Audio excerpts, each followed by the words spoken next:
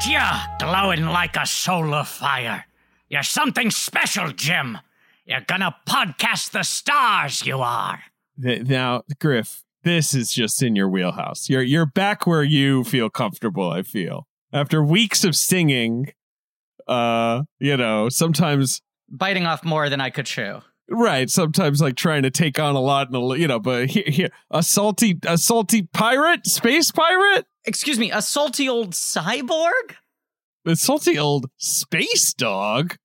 Literally. I mean, he's like a dog alien, right? He's like a cyborg dog alien. It's unclear. Was actually trying to figure that out. Yes. What is he supposed to be? I think he's sort of supposed to be the same species as Doppler, because if you look, the design is so weird it's hard to tell, but he's got little like dog ears poking out from under his bandana. He does. And his nose kind of has a little brownishness at the tip. It looks a little like a dog nose. Yeah, he could be like a Doberman, right? Like a sort of a big droopy dog or something. I don't know. But it's tough because he's also very fat. He's a big boy. And he's a cyborg. And those become the two defining characteristics in a way. He's got robot bits. He's got row bits, literally. Some of his bits are row. Yeah. Now listen to me, Blank Check. You got the makings of greatness in you. But you got to take the helm and chart your own course. I agree, John. 6 years in, it's just the makings of greatness. The makings of greatness. Wait, what about, it's such a bizarre casting choice, too. Brian Murray as John Silver? But yeah, you got Brian Murray, who's like a South African theater actor who has like 5 movie credits total, like barely worked on camera, worked very little on TV, got a number of Tony nominations in his lifetime, and they're just like, you're the linchpin of this entire movie. Yeah, he's got great. It's a great performance. He's very good. That must be why, right? Like, he must have just come in and knocked their socks off or something. But he's got 2 video games to his credit, though. Treasure Planet. Mm-hmm. And I just looked this up. The other one's called, like, Treasure Planet Race to Halcyon or something. Battle at Procyon, whatever that is. It's got skirmishes, epic 3D ship battles. Right. It's 5 years later when Jim is an admiral, and it's a fucking ship battle game. Sounds pretty good. Yeah. Folks, this is a podcast about filmographies, directors who have massive success early on in their career and give us a blank checks, make whatever crazy passion projects they want. Sometimes those checks clear, and sometimes they bounce, baby. And of course, the podcast is called Blank Check with Griffin and David. I'm Griffin. I'm David. You went from a different angle, but that's okay. You went through a portal or something. It wasn't deliberate. It was an accidental temporal pincer movement. Right. You just got so excited to explain the premise of our show. I did. Also, my brain is perpetually in a turnstile these days. Doing great. But this is a miniseries on the films of Musker and Clements, the Disney directors. Their career works as a pretty good microcosm of the rise and fall and rise again of the Disney Renaissance. And this is the reason why they have a narrative that felt like it could fit into this podcast. None of the other Disney directors do. As much as all the Disney guys at this time period were kind of company men, and it's hard to totally separate what their individual styles are, this was such a passion project, such a blank check movie, and such a bounce. And then they get to sort of redeem themselves twice after this. It gave it such a nice shape as a miniseries. This is the Valley, and it's a good Valley. Yeah, and we've mentioned Trousdale and Wise, right?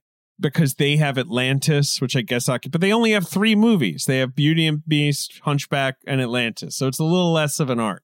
Yeah, this has a real arc, and they're retired now, so it seems like the arc is completed. But of course, it's a miniseries called the Pottle Mercast. Of course it is. I will say today on Reddit, I saw people guessing what the miniseries title was going to be, and for the first time, I saw the Pottle Mercast typed out. Not great. Well, I typed it out because I sent it to Pat Reynolds for the art. Pat Reynolds. And yeah, when I typed it out, I was like, yeah, I don't know. This doesn't. It kind of looks like, Pottle looks like mottled. You know what I mean? So that's sort of what I was getting. I kind of liked it, actually. Puddle Murcast sounds like the name of like a crewman in this movie. It sounds like the name of an alien pirate. They call me Puddle Murcast. Emma, do you like the name? What do you think? Because we always have guests on before they even know what it's before it's even started.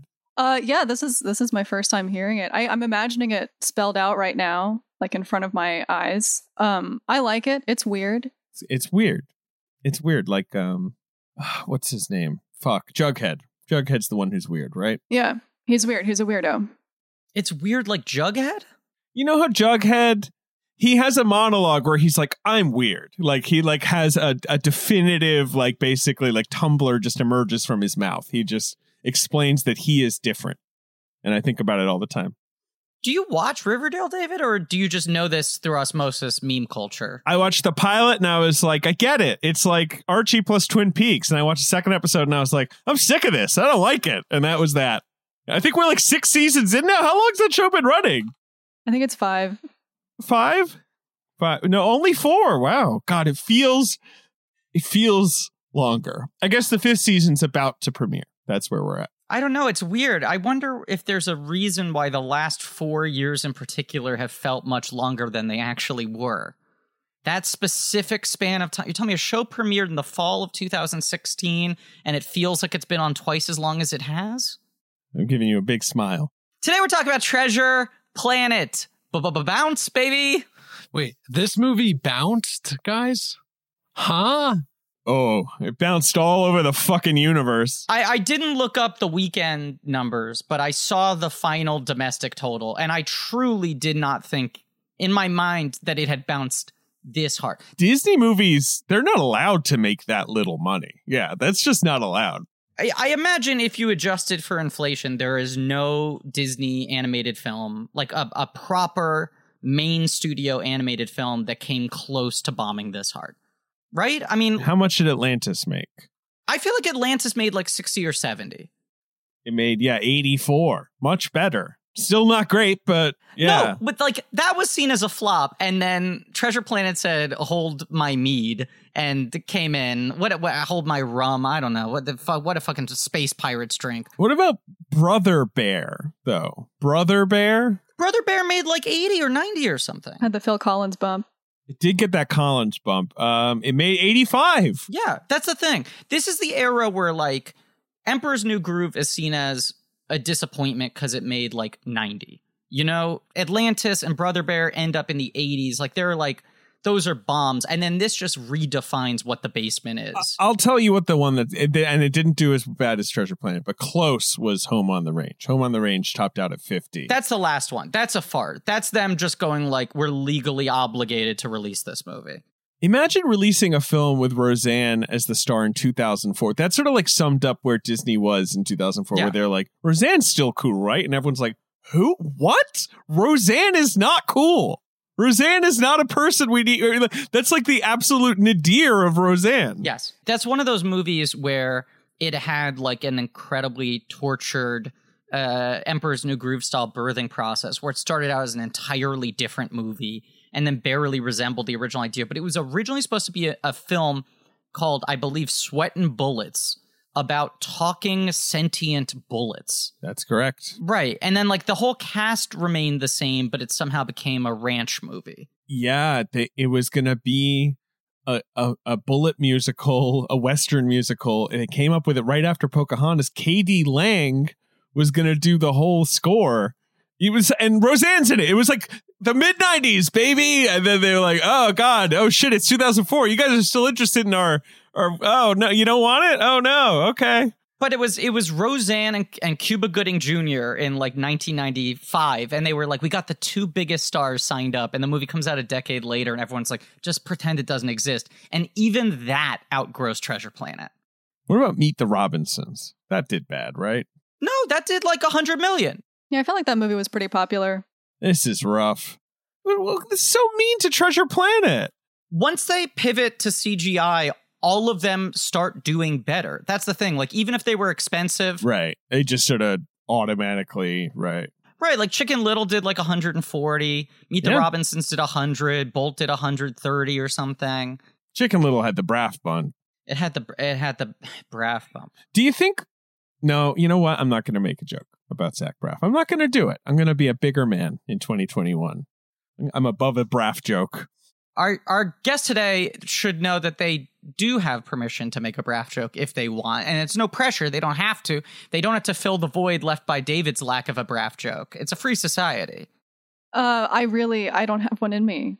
I didn't prepare anything about Braff. I mean, I was just thinking, look, no, I don't want to make it. I don't want to make the Braff joke. I don't want to do it.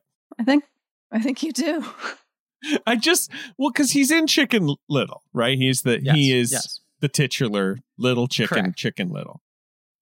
And Florence Pugh, his partner, I assume they're still together, Yes. was born in 1996. And Chicken Little came out when? 2006? 2004, I believe. So she was 8 years It's 4 or old 5. Yeah. when Yeah, it came it's out. 5, So maybe. I'm just wondering if she first was exposed to Zach Braff when he was playing a cartoon chicken. I was just thinking about it. Probably. And I wanted to make a joke about it, but you know what? I'm sure they're happy together in their nice house with their big kitchen. I think the way that Sexy Fox Robin Hood was a real eye-opening film for a lot of young children, I think Florence Pugh had her sexual awakening watching Chicken Little as an 8-year-old. And see, this is the kind of joke I didn't want to make, and I brought it on this podcast. It's been made now.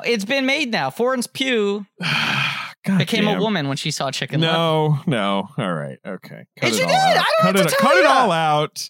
Keep it in and double it. Gary Marshall is the second lead. He plays Buck Cluck. Yeah, it's a weird fucking movie. Patrick Stewart's the villain. Do you know what the plot of the Chicken Little movie is? The sky is falling. Okay, right. So that we all know Chicken Little, the sky is Emma, falling. did you see this movie? Just FYI. I feel like I did. Isn't it like Aliens? Yes, thank you, Emma. The premise of the movie, the hook to the movie is Chicken Little says the sky is falling. Everyone says he's a liar and he's wrong. He doesn't understand. It turns out, in fact... Classic Chicken Little situation. Right. It turns out, in fact, there are aliens who have created like a weird video screen in the sky to make it look like they're not about to invade the planet. And one of the tiles of that video screen is what fell out and hit Chicken Little in the head. And so he's the only person trying to warn people about an oncoming alien invasion. There you go. That sounds like a good movie. The logical modern retelling of the Chicken Little story. Right. It's like War of the Worlds combined with the Truman Show, starring a chicken. I'm just trying to imagine Bob Iger, at Show West being like, so we thought, what's the 21st century Chicken Little story, right? And then he advances a slide or something, Sure. that's just how it sounds to me. But you also have to remember that's one of the ones that he kind of inherited. They were like, so you guys are making a... I didn't mean to shiv Iger. I was just sort of thinking any Disney CEO, insert Disney CEO here. They also just so badly wanted to make movies that did not feel like Treasure Planet and did not feel like Pocahontas. Like, they didn't want to make princess musicals, and they didn't want to make this kind of earnest adventure serious, film. world building, right, Right. Everything had to be sort of Shrekky, postmodern, kids' adventures and fun. Yeah. I don't think I like this movie as much as our guest. Have we introduced our guest? We have to do that. I don't know how you feel about Treasure Planet, Griffin, but it doesn't do anything that's annoying about modern animation, basically. Or it avoids so much of the shit that I don't like. And I just have to give it props for that alone. And we'll talk about all the other. But you know what I mean? There's no fucking bullshit. Right. And one could argue it was punished for that at the American box office. Exactly. They were like, where's all the bullshit? This thing needs to have more bullshit. Yeah. And not only was it such a calamitous failure, this is the movie that kind of put the final nail in the coffin for hand-drawn animation, I would say. Because it's after this, they go stop every movie that isn't too far along to cancel, right? Right. So it's the right. Brother Bear and Home in the Range, they're deep.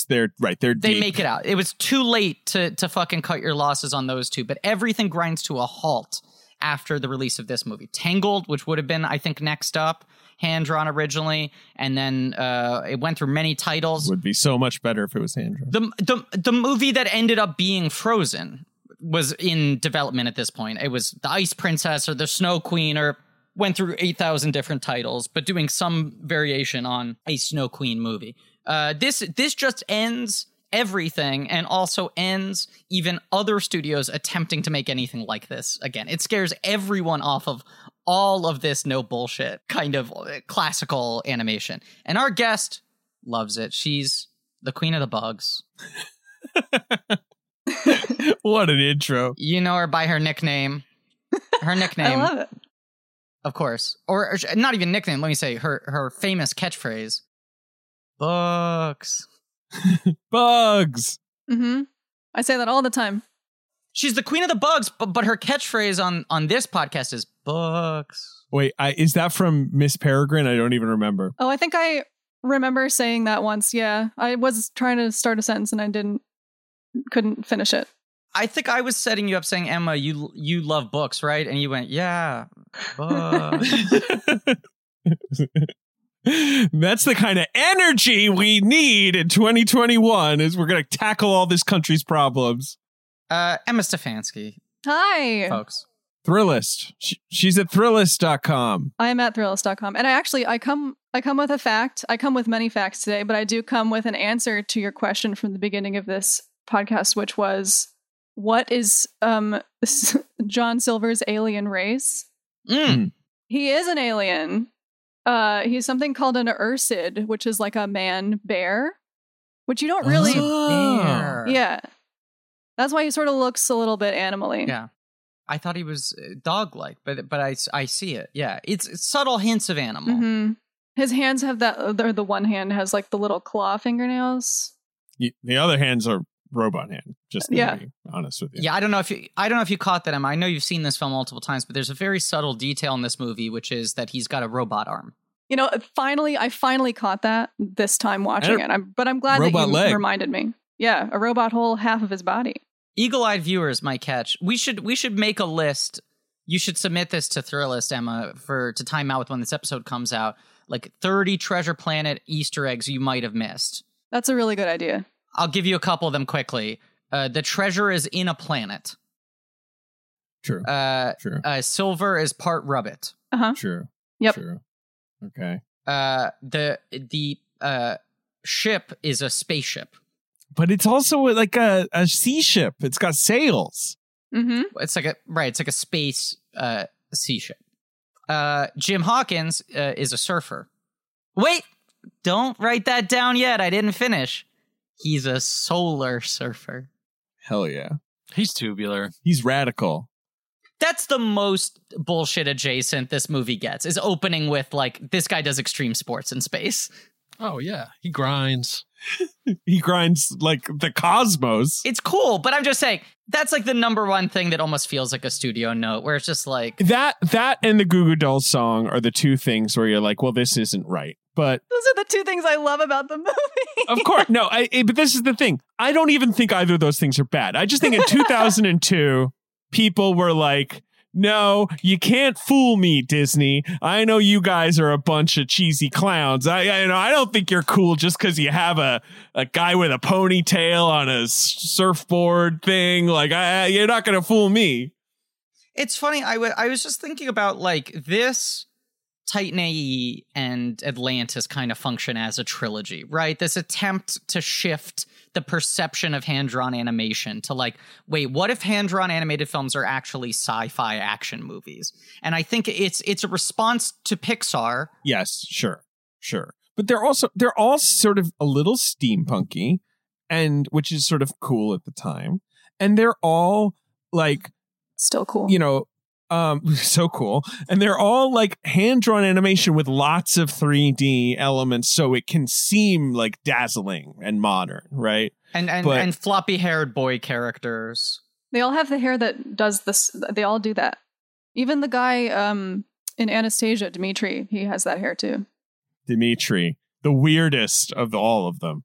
It's like the Brendan Fraser hairdo, where you got the hair curtains, or as I sometimes like to call it, the boy Rachel. There's something about Dimitri, and we will talk about Anastasia one day, because we'll do Bluth. At some point. And we'll talk about Titan AE. That's also Bluth. That's right. That's also Bluth. I thought you'd like that. Something about Dimitri, he looks too much like John Cusack. They give him like full cheeks or something just to like make him look a little more grown up. And it makes him look like a creep to me. His chin is really distracting when you get the chin like on the profile. I remember watching the movie as a kid and being like, this man, he looks like an old man. He's like, right. This is not too, a young too grown up. guy. Here, wait, I'm going to make it my background. I now want everyone to weigh in. See, I think he looks exactly like Billy Zane in Titanic. He does, yes. Yeah, he's got a little of that. Sure, right, yeah. Was that what they were going for? I don't know, because it was before Titanic, right? Or the same year? But it's weird, like his hair looks like a wig, like Billy Zane in Titanic, even though it's an animated movie. Everyone's hair is fake. Somehow his hair looks particularly fake. Right, I'm like, does this guy have a rug? What's up with Dimitri? What's going on with this guy? Wait, here, this one's even weirder. Like, what? Yes, this. Yeah. What's up with this? He's weird. I'm not turned on by this guy. I don't want to run away with him. That weird sort of crevice only on one side of his mouth. Yeah, right. I think it's something about how Bluth animates. Yeah. Slightly more realistic. The Titan AE guy is the same. He sort of has that same like face shape. Now, Titan AE guy is Damon. Is it Matt Damon? Yeah. Matt Damon, Michael J. Fox, and Joseph Gordon-Levitt are the three heroes of these three animated action films. The trifecta. Right. The gang. I'm going to give you. And this is here. You know what? I knew this was Joseph Gordon-Levitt. I remember it from the time. Mm-hmm. And this is like... there he is. It's almost the exact same face. Yeah. It's weird. I'll say this too. Jim Hawkins is like the exact same haircut as this, where it's like the Rachel, but then with the undercut in the back and the sides. But then Jim Hawkins adds the Padawan braid. He's got the braided ponytail coming just out of the back of the neck, the nape of the neck, but there's no other hair around that. Everything else around the braided ponytail is shaved. It's like the cool like 90s boy hairstyle that wasn't like frosted tips. Jonathan Taylor Thomas adjacent, I would say. Sure. Yeah. Joseph Gordon-Levitt doesn't really sound like your impression of Joseph Gordon-Levitt in this movie until there's a few moments at the end that you can, when he's getting more serious, that he gets a little more like loaded die. Yeah. I think this, I was trying to sort of like carbon date this, and Joseph Gordon-Levitt really did a sort of a soft Gosling of just deciding like, I don't want to be seen as a child star anymore. I've decided this is how I'm going to talk, right? Like he sort of did a complete vocal change. Agreed. Because I think he was such, like he wasn't like a child superstar, but he was a very visible child star. He was in a lot of stuff. He was on fucking primetime television for the better part of a decade. He was like known, and he was very squeaky voiced, which is how he sounds in this. Like he sounded more like me, where he's just like, come on, Silver. Right. You know, like there's almost like a Michael J. Fox kind of thing there. And this movie, because animation takes so long, and especially at this point in time, I feel like Disney would often try to like guess who would maybe be a star 3 or 4 years in the future. Like they were like, oh, Joseph Gordon-Levitt, Third Rock's ending. Is he going to become a leading man? But this coincides with Jogo soft retiring. He had this period where he was like, I kind of got burnt out on acting after I left Third Rock from the Sun. I've been doing it since I was a kid. I didn't know if I wanted to do it anymore. And I like left, and I sort of went on my like soul searching journey. And then I came back to acting with like a renewed passion, started doing all these Sundance movies, right? Yeah, that's, Mysterious Skin and Brick and Havoc. That's where it's like, oh, wow, like Joseph Gordon-Levitt's all grown up. This is coming out 1 year after Third Rock from the Sun goes off the air. This movie, Treasure Planet. Right, that's the thing. So I remember him doing press for this movie, but also sort of being like, I'm maybe kind of walking away from all of this shit. When I say press for this movie, I remember him doing like a fucking Movie Surfers episode or whatever, but seeming uncomfortable that he had to even promote this movie. And then he comes back in a couple years and he has like Mysterious Skin and Brick at Sundance, and then he's like done the octave shift down where now he's loaded. He's right. He's got the like the soft Keanu thing going on, But it feels like he made a conscious decision. I mean, I know he's playing younger than he is in this movie, so perhaps he was trying to play up the youthful elements, but Watching this just reminds you how fundamentally different his voice used to be, which also underlines why I am so fascinated with the way he talks now, because it does feel like a 40-year-old man still trying to prove to people, I am a grown-up. I am not a child star. This is how an adult man talks.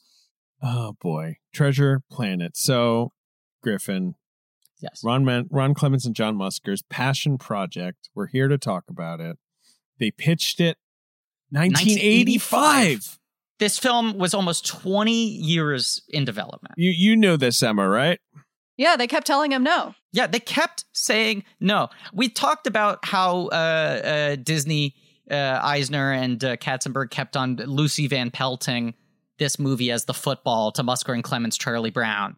But the thing I found while digging back into this movie in particular is that it was after Aladdin, when that was so big, that and they were just like, sorry, we just don't like this pitch. They went up to Roy Disney, and Roy Disney interfered and said, like, please let them do this. I think this is worth doing. And begrudgingly, Eisner and Katzenberg like made a contract for them that was, if you make Hercules first, we promise we will take Treasure Planet seriously after that. But it was like contingent on doing another movie first. And I think they hoped that maybe somehow they would slip out of actually having to take Treasure Planet to the finish line. But they did. They did finally do it. They did. I mean, Katzenberg was gone at that point. Yes. Yeah, he didn't have to oversee this. That's a good point. Right. Katzenberg's gone at that point. But yeah, no. And also, well, we'll talk about it. But like by the time they're actually making it, the technology is there for them to make this sort of dramatic looking movie that maybe they couldn't have made in 1985. Absolutely. Now, yeah, well, that's what they did is they waited a little bit. They waited. Emma, you love this movie. You're a big fan. I'm a huge fan, yeah. You've seen it a number of times. I can recite the whole thing. That's what David said, and I didn't know if he was exaggerating or not, but you really think you can recite the entire movie? On the clearest of nights, the winds of the Ethereum were calm and peaceful. Great merchant ships with their cargoes of Arcturian solar crystals felt safe and secure. Little did they suspect that they were pursued by pirates! Books! Not an easy start. Arcturian? Like what? Like there's a bunch of words getting thrown at you right away. Yeah, I mean, you absolutely called my bluff there, Emma.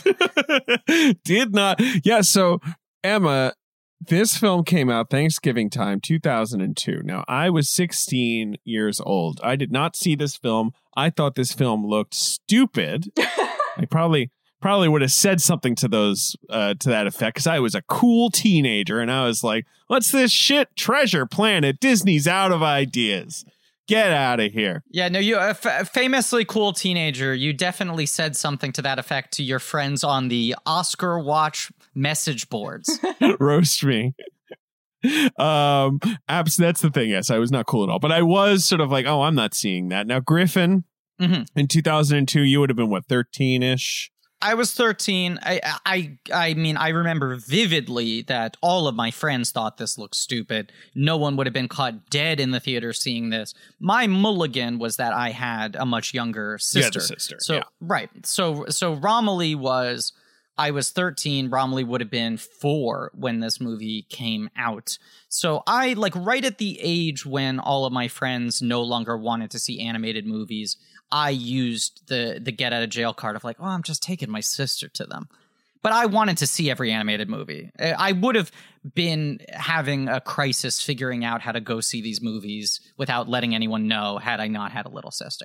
Romilly, honestly, too young for this. Did you really take Romilly? Yeah. Absolutely. My mom and Romilly and I went to see this, and I just remember, even as a 4-year-old, the kind of active disinterest Romilly clearly had the entire running time.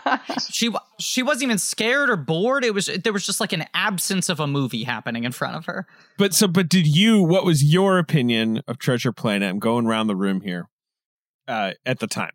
I was still a big animation nerd, but sort of trying to hide it from my friends to a degree. And I knew somewhat about the legacy for this movie. And I also think I wanted this shift to work. I liked the idea of, oh my God, what if hand-drawn animation can reclassify itself as fucking sci-fi action movies? Then will they be cool to see again? Do I not have to give up on this? And the first two had not really worked, right? Right, Titan A and the other one we were just talking about. Yep. Atlantis. Yep.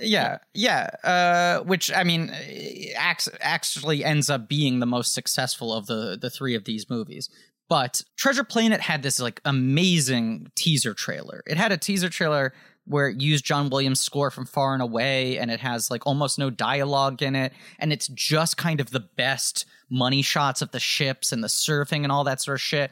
And it felt really epic. And I was like, oh, they might pull this off. Like they might actually make this movie seem cool to teenagers. And then by the time it came out, you had like a trailer with fucking floppy, dog-eared David Hyde Pierce alien. I was like, I am never convincing any friend of mine to go see this. It is done.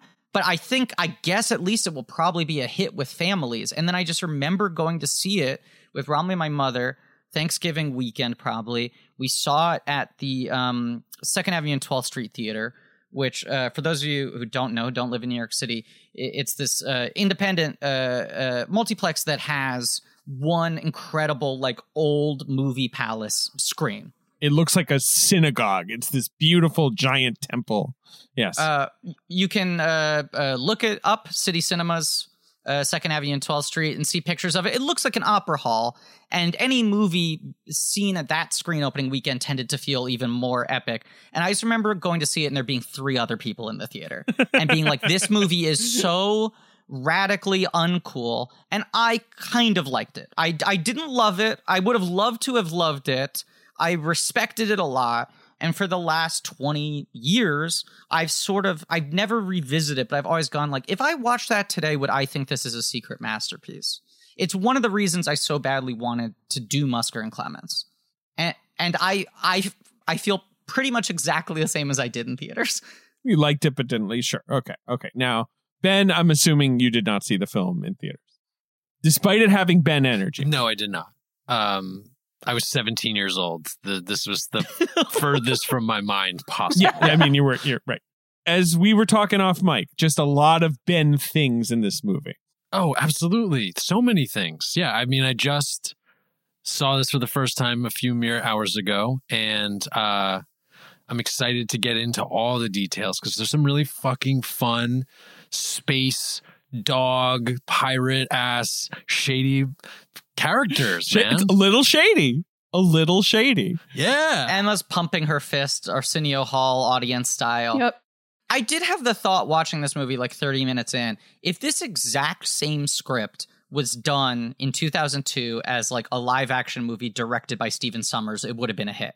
I was literally going to say not exactly that same thing, but like could be translated easily to live action. This is that kind of thing. Yeah, and I think it would have worked. I think it Ben would have absolutely have gone to see this in theaters if it were live action, right? If this movie had the same visual aesthetic but was done with 2002 era CGI, definitely. You would have gone like, oh, that looks cool. It's fucking space pirates. And the fact that it was like a Disney movie just it killed both audiences at the same time. Like anyone who liked Disney was like, this doesn't look like what I like about Disney. And anyone who wanted to see a fucking salty space pirate movie was like, why are they all adorable? Right. All right. Now, so Emma, you're the star here in terms of seeing Treasure Planet. But did you see it in theaters in 2002? I did. I went to see it with a friend of mine. You would have been, I'm guessing, around 10? I was still 9 at that point. That was the year I turned 10, but I was still 9. Right, you're a December birthday. I went with a friend. We both saw it. We both loved it. We both had the same reaction. We're like, this movie rules. And I didn't know for probably years that it was like not a popular, like that it was a huge flop. I had no idea. I showed this to my friends at like sleepovers and everyone was like, oh yeah, this rules. And we were just in this blissful bubble, not aware that, you know, the you larger know this like world tanked drawn animation around the world essentially killed it. Yeah. Right. It was an art form killer. I guess not around the world because Japan and so on still happily hand draw yeah, things. We still get hand drawn. But in America, yes. In Hollywood, at least, yes. Yeah, I did not know that. So you just loved it, you converted friends to it, and you kept the torch aflame all these many years. I was drawing a lot back then, like I still do, and my like art style was very obviously influenced by this movie. I was drawing a lot of like creatures. I drew a lot of ships, like this type of ship.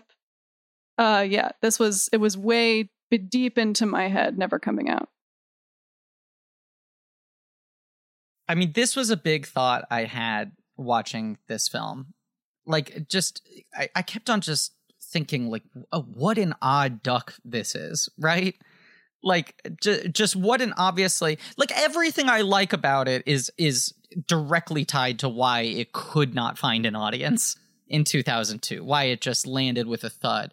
But the movie this most reminds me of is Jupiter Ascending. Yeah. Jupiter Ascending, I think it's why I've always said that movie, like, hit people the wrong way, is that, like, people were like, oh, it's a fucking cool-ass Wachowski space movie. And they were like, no, it's, like, secretly a Disney movie. Like, we're making a Disney movie with fucking animal aliens and, like, bobbly gold spaceships and shit. And this movie feels like the same kind of thing. That's very true about Jupiter Ascending. Right? It's the flip side of the incongruity. Because you're always like, oh, Jupiter Ascending, right? Like that thing is a fucking phantasmagoria. And it's like, no, it's about this special girl who has a golden telescope who looks into the stars and like wishes she was good, you know, and she's a janitor. And then she turns out she's a princess, you know, like. She's an alien princess. It's got that sort of like goofy fairy tale sincerity, which I think this movie has as well. And I mean, I think this film is better than Titan AE, but Titan AE sucks. Yeah, no, I agree. I know you agree. I'm just so annoyed because I rewatched it, I don't know, in the last couple years, and I was like, come on, surely this is good.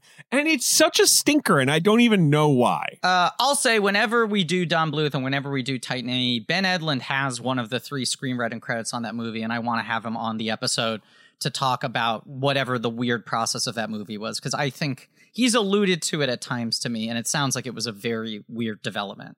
That movie is not good, but my point I was going to say is, that movie does a better job of affecting a sort of hollow badass attitude, right? Like really trying to go like, this is not for kids. It's PG-13. I forget who does the song for that movie, but there's a similar kind of like Goo Goo Dolls adjacent song. Oh, it's a fucking I'm in over my head. It's lit, my friend. It's lit. It's lit, right. And then Atlantis has like the Mike Mignola thing. It's an original story. It's structured a little bit more like an action film. And the comic relief characters in it aren't like goofy animals and shit. They're like funny, like they're like Jerry Bruckheimer comic relief characters, you know? And you dig Atlantis, right, Emma? That's another fave for oh my you. God. It's like maybe second behind this one. It's so cool. I love it. Right. But there's just nothing badass about this movie, which is what's so refreshing about watching it, but it was just fucking doomed. If you just think about like not just the Pixar movement, but Shrek is the year before this, right? Yeah. So Shrek has just fucking folded the entire Disney kingdom like laundry. Like whatever chance there was of a teenage boy still being talked into seeing a Disney movie, Shrek just made everyone go like, oh yeah, no, that stuff's stupid, right? I like Shrek. He farts and shit. There's farts in this movie though. There are, but they're such like Nickelodeon farts. Yeah, that's true. They're not like gross necessarily, or like as wet as Shrek. Yeah, and then Stitch comes out this exact same year as well, which is sort of Disney hand-drawn doing their own Shrek. We talked about how the Stitch campaign, the marketing campaign, was all based around like he's the bad boy of the Disney family. This guy's a freak. Right, he's burping on the beast and whatever. But it was just like this movie just had no fucking shot. And it is fascinating that Stitch was like made by like the weird B team in like, you know, I think it was literally animated in Hawaii. Is that possible? I couldn't tell you, but I'll try and find out right now. It was not the main animation studio. It was like a satellite studio they set up. It was a much smaller movie, smaller budget, meant to just sort of be a programmer. This was their big epic holiday release. And then Stitch was a huge hit. This was their biggest bomb ever. And this was such a bomb, that even Stitch having come out fucking 6 months earlier, couldn't have saved hand-drawn animation, you know? I don't see any evidence that they actually worked on it in Hawaii, but certainly, obviously, it has that sort of watercolor style and it's set in Hawaii, obviously. Very nice, and obviously set in Hawaii. But like that's it. I mean, do you like Lilo and Stitch, Emma? It's just this shit just always fascinates me in terms of like how you and I are the same generation, but like it's in the children's films where the gulfs are widest. We were talking about like childhood cartoons, I think, a few days ago. Absolutely, that's another thing. What I was talking about. You were talking about Courage the Cowardly Dog, and what's another one you were talking about? I mean, like my touchstones would be like Kim Possible and Teen Titans and like Code Lyoko and weird shit like that. And of course I've heard of all these things, but like mine were like Ren and Stimpy and Rugrats and, you know, Rocko's Modern Life or whatever, right? Like, and it's just, again, like that's just happenstance. It's whatever's fucking on when you're 6 years old, right? Like that's just the die that's cast. Maybe not anymore with the streaming and all that, you know, the streaming Griffin. But I also feel like this is maybe the Disney movie with the least nostalgia around it, considering that the internet is now like fucking 20% Disney nostalgia, right? Like that's 20% of all content on the internet. There's no princess, which is an issue, right? Because Disney turns the princesses into like a linked universe somehow. So it doesn't get to be part of that world. The romance is a fucking comic subplot. It's a dog and a cat having babies together. And they're both stuck-up adults. They do. Stuck-up adults voiced by great actors. I just typed Treasure Planet into Tumblr, though, and I got some stuff. I got some kind of cool emo art. We're still out there. Right? Like, there's probably a little bit. There, you know, any Disney thing. But I agree with you, Griffin, that certainly this is an under-discussed part of the franchise. Really, though, all Jack Hawkins, which here I'm gonna make it my background, guys. This is exciting. Are you excited for this? Oh no, this one I really like. It's not. No, come on. There's a reason I don't look this shit up. Fuck! It doesn't. It doesn't he's work. wearing a sweater, but it's god. Here, I'll just link you to it. You know who Jack Hawkins also looks like, Griffin? Jim Hawkins. Sorry, not Jack Hawkins. Do you know who he looks like, though, Griffin? Who? The guy from How to Train Your Dragon as well also has that energy. Oh, Hiccup? You know, like the hair and the... Okay, now, Griffin, you've got this fucking disgusting Madame Tussauds doll, and I'm realizing what the problem with it is that the eyes are at cartoon size. Yes. And on a mannequin that just looks insane. This is literally Madame Tussauds. It was the first two fictional characters they ever included in any of their locations were Jim Hawkins and Cyborg Silver. And the Jim Hawkins one is terrifying because it's like Madame Tussauds level realism applied to a fucking Disney handsome boy face. He looks like he has like pores in his skin even. Yes, he must. I mean, he's got rooted eyebrows and hair and like... Yeah, realistic teeth and shit. It's terrifying. But yeah, no, it's... I just think I even see more online nostalgia for Atlantis. And I also think it's notable that I have never once heard even a whisper of them remaking this. And the Atlantis rumors continue to go like, oh, Disney wants to do it with Tom Holland. Whether that's true or not, those rumors circulate. I have not heard a murmur about doing this one again. It feels like the one that they're not even going to touch. It's because it's perfect the way that it is. It's because it's perfect the way it is. Is that why Tom Holland is popular? Because I know I like Tom Holland. I enjoy the work of him, but also he looks like the boy we're talking about. Like every single, like, you know, Treasure Planet, Atlantis, Titan A. He just looks like that. That's just what he is. And he's got the voice. Like he said, oh, come on, Treasure Planet? Come on, what are you talking about, guys? You want me to do a lip sync? Oh, I guess so. I guess I'll do it to Rihanna's Umbrella. That's the thing. He's just fan casted as everything now. Every little guy. Right. People want him to play fucking Link. They want him to play Milo. Of course they do. In Atlantis. They want him to play every boy. Yeah. He has a very like androgynously handsome boy face, I think is the appeal. Like, it's not a Timothée Chalamet situation where he's like all angles and shit. Like, Tom is very round. Yeah, he does have a nice round face. You want to give him a little pinch. He's cute. And his American accent is good, but it sounds like a cartoon character. He speaks like a cartoon American boy. No, but he sounds like a tugboat. That's your old thing, Griffin. Oh, my thing was, but I was using that in a pejorative way. I said that Orlando Bloom in Elizabethtown sounds like a talking train who teaches you how to read. Do you know what this is? A cat. That's right. Someone that, like, an adult, if they just hear the tones, will be like, oh God, he's talking again. He picked up the book that talks. Oh God. Fuck, it's Orlando the train again. Oh my God. Treasure Planet. Now, Emma, did you care about Treasure Island, the Robert Louis Stevenson book where you invested in the source material? Material. I'm sure that I had read like some abridged like children's version of it, and I know that I had seen Muppet Treasure Island before this. Another problem for this movie. That's only 6 years before, right?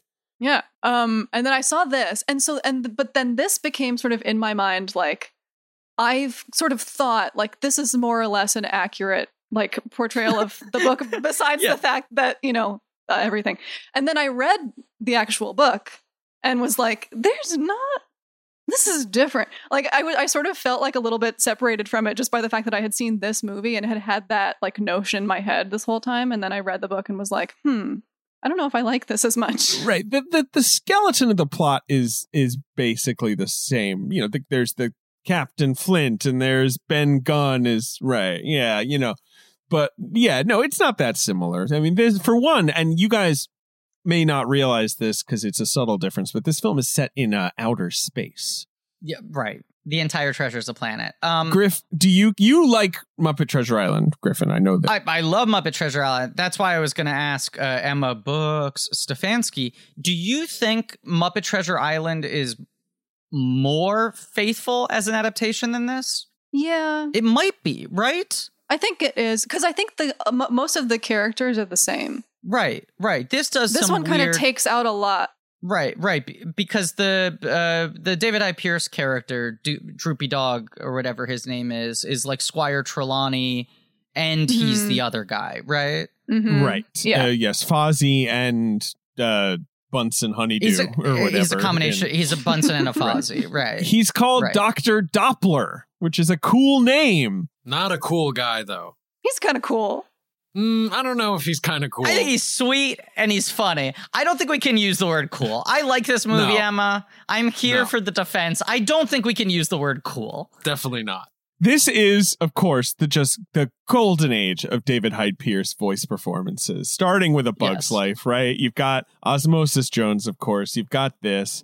You've got Hellboy. I mean, just do you need a squirrely, nerdy guy? David Hyde Pierce is at your beck and call. He's the only one. He's uptight. Like, that's his type. Right? My man is uptight. I love David Hyde Pierce so much. He is the true definition of when's he bad. He is never bad. Yeah. No, you're right. You're absolutely right. He's so fucking good. Sideshow Cecil Terwilliger. I feel like you left that off the list of his important late 90s. Incredible, though. Voiceover run. And we have to. Right. We must respect. Absolutely right. Yes. But there's an early moment early on in this film. I was just like trying to clock as I was watching it. I was remembering the feeling in the theater of being like, I would never be able to convince any of my friends to stay in the theater right now if I was seeing this with other 13-year-olds. Sure. They would walk out. That's what you're thinking. They'd be like, we're out of here.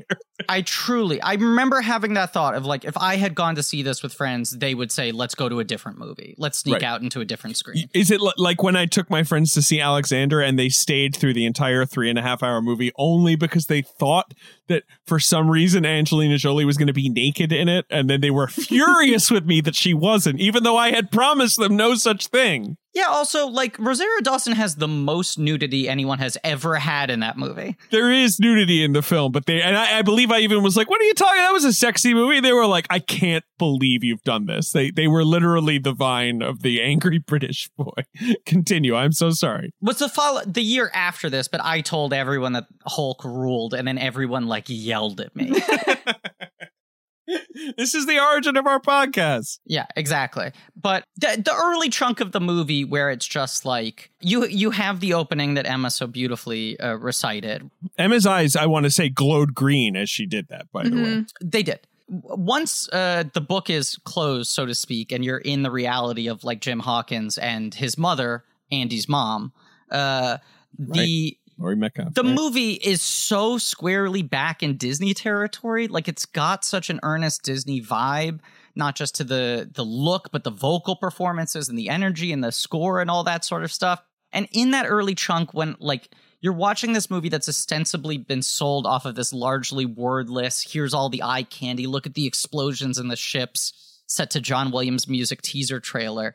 And then it's like, oh, you have 3 90s sitcom stars having a talk in what looks like a colonial reenactment bar in space.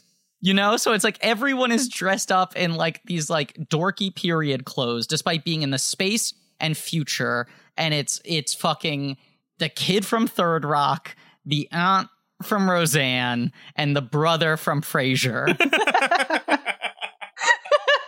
And it's just like this movie is, I think this movie is lovely, but and then the guy from The Prisoner shows up. Like, let's not, right. You know. right. In his final vocal performance, there's something. So much of this movie's charm to me is that I don't think Musker and Clements have it in them to be strategically edgy. I mean, they cannot be cool. You know, it's just like there's cool shit in this movie, but they cannot be like cool. Like they are incapable of putting a Poochie in a film. And like, absolutely. And that's right. That's what, if this film were made by DreamWorks 5 years later, it would be fucking swimming in Poochies. It'd be called Poochie Planet probably. But like, you know, they do Hercules and they're like, our take on this is it's like a 40s screwball comedy. Like, you know, right. And they get away with it, but like, that's their energy. Their energy is not going to be, this is radical and extreme. Like, you know, this is the kind of thing you can put in a Sega Genesis game. Like, that's just not how they think. They can, you know, Disney can do its work to try and, you know, right. But like, you're right that they are. And like to think that this is the thing they had nursed. I know. I think it was Clements. Yeah, it was Clements who had nursed it the longest. For 20 years almost. They just have inherently goofy energy, which I think any listener of this show will know I say as a compliment. But they have inherently goofy energy, and we talked in the Little Mermaid episode about how they seem to be, of all the Disney directors in this period, the ones who are the best at tonal balance. That when you get to the movies that are a little more self-serious, like Pocahontas and Hunchback and Mulan, the comic relief characters kind of butt up against like the very threatening villains and the more serious themes. Like, it just feels a little bit misshaped. And this movie doesn't have that problem because they choose to take all the elements that other people would have Titan AE style tried to make seem cool and put them at the exact level as Doppler. You know, like everything is working around, harmonizing around the persnickety dog professor. Now, Emma, do you wish to intervene here and tell us that no, this movie's actually the coolest, or do you know what we're going for? I mean, no, I understand. I do. I do think that it's cool. I think that the opening, when it goes from him as a little boy to like, and then it says like 12 years later on the screen, that's the only title thing that we ever get. Right. And he's like on his solar thing, and it's like, that's cool. That's cool. And then cool. The end when he's like doing the same thing with like the makeshift, like, you know, wind board or whatever. That's cool. The storm is cool. The ship itself is cool. We could cool. Probably talk a lot about that. I want to amend my choice of words here. No, Griff, I think there was nothing wrong with what you said. I just wanted Emma to come in here. But anyway, sorry, go ahead. No, amend your choice. You're allowed to amend. No, but I do think there's a distinction I can draw here that will make this conversation easier. I think this film is successfully cool in a lot of the ways you just cited. the distinction for me is there is nothing hip about this movie. It's not hip. Sure. It's not a hip movie. There's It's true. nothing. It is incredibly proudly unhip.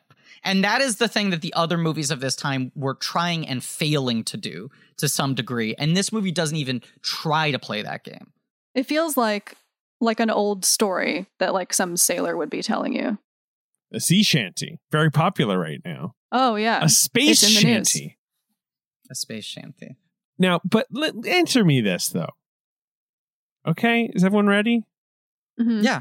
Okay. They're in these ships. They got sails, but they're out in the open. They're in space. How are they breathing? There's an answer to this. There's an answer. Okay. I was wondering this too. Okay. Please go ahead. I was like, rope in space? I don't know.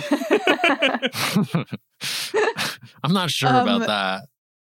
It's not really explained, and the word only appears once, and it's in the intro. It's like the fourth or fifth word in the entire movie. But they sail through this thing in space called the Ethereum, which is like these paths of air, of atmosphere that like traverse space. And this is how they get around from planet to planet, is like they find air. So that's how they can be on a deck breathing without like a suit. All I needed to hear. I love it because one, that makes it like a skill, right? You got to navigate, right? These eddies. You need all those weird little maps and shit. And two, that's way better than like, oh, it has like a force field you can't see, which would be the boring answer, right? That's like the shitty answer. That's way cooler. This movie got an extra star from you saying that. Thank you. It is such a fascinating choice that I deeply respect, that they're like, no, it's just a pirate ship in space. Right, exactly. Like they, as Ben said, it still seems to be largely constructed out of wood. Yep. It has ropes. There aren't lasers. There isn't a dome over it. When they go into like the fucking cook's quarters, it looks incredibly rustic and shitty. Like it's just, this can fly in space. It's such a clear, like, it speaks to the dorky little boy in Musker and Clements each, that they're just like, why would we change the design? Pirate ships are cool. Yeah. Just put a pirate ship in the stars. The ship looks cool. Yeah. It does look cool. Ships are cool. I mean, the old sea ships are cool. I assume, Griff, you've heard, that there was the 70-30 law, right? Their sort of design philosophy was that everything should be 70% traditional, 30% sci-fi, right? Like never go too sci-fi, because then you're going to be on an Enterprise. You're going to have metal. You're going to have neon. You're going to have, right? Like then you'll just be a space movie, and that's not what we're going for here. And that makes sense to me. I like that guiding principle. They wanted it to be like warmer and like more welcoming, and not like all like metal and vacuum and scary. Like they wanted it to be sort of like an ocean movie without actually setting it in the ocean. It's also like 70% hand-drawn, 30% CGI. This is the closest one of these movies comes to being almost a straight hybrid, Because we talked about Musker and Clements really kind of pioneer the integration of CGI into hand-drawn, but it often was just for one character or for one sequence or for one element or something. And this has like 30% of Silver as a character is CGI. All his cyborg parts are CGI, down to even his eye is CGI at every moment. Love that eye. Working around hand-drawn, Ben is CGI, the ships are CGI. Some Wait, of the producer environments Ben are is CGI? Producer whole Ben is time? This CGI. whole time. I'll say, I mean, people have been complaining that we've been forgetting the nicknames, but this one's a slam dunk. Your nickname for this is just BEN. That's true. That's your fucking Musker Clements nickname. Love it. Stands for Bioelectronic Navigator. It's a really interesting combination. It's a thing we've probably repeated to death over the course of doing these episodes, but as we're rewatching these movies, comparing them to the modern studio animation landscape, it's like, it's a bummer that hand-drawn was thrown out so entirely, because there's so much potential in combining the two. And this one looks like particularly smooth in a way that a lot of older, and even like just a few years older animated movies that this did not. No. Yeah. Sure. There's just a really like carefully designed way that they did the motion in this. I guess probably to work with the fact that a lot of the background stuff was CG, so that it wouldn't look too like two different things trying to be one thing. This was far and away and still is the most expensive hand-drawn animated film in history. So aside from it just belly flopping at the box office, it was also the biggest spend Disney had ever done on one of these. $140 million in 2002. That's a lot of money. 140 20 years ago is pretty wild. It's the kind of treasure that a pirate would want. There's Can also everyone hear me? thing. Is that did that yes, come through? yes. Okay, sorry. Absolutely.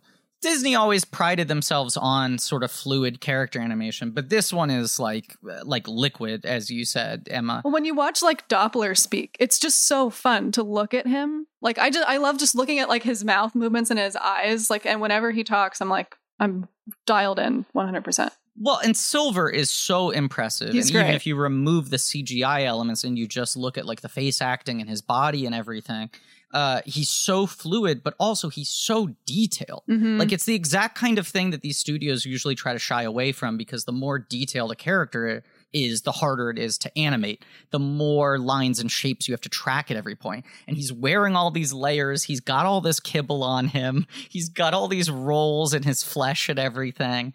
And his animation is unbelievable. And then you add the CGI pieces onto it.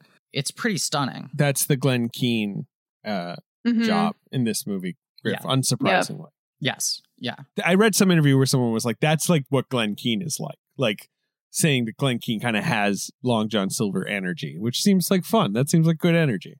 He's a fun guy. Just like a garrulous guy. It's one of the things that I think makes Long John Silver in all adaptations, in all versions, such a powerful kind of evergreen character, is that it really is hard to track his allegiances at any moment. And I think this movie does a particularly good job with that characterization, especially with the Brian Murray performance, but just where you genuinely question at every point in time whether or not he's being sincere. When he's being rough and rowdy, you question whether that's an act. And when he's being nice to Jim, you question whether that's an act. Well, he has that whole thing where he, like, right after he gives him the big talk, he's like, oh boy, I better, like, toughen up. I don't want them to see this side of me. Right. There is, as much as he is genuinely a scary character, there is a genuine warmth and pathos to him.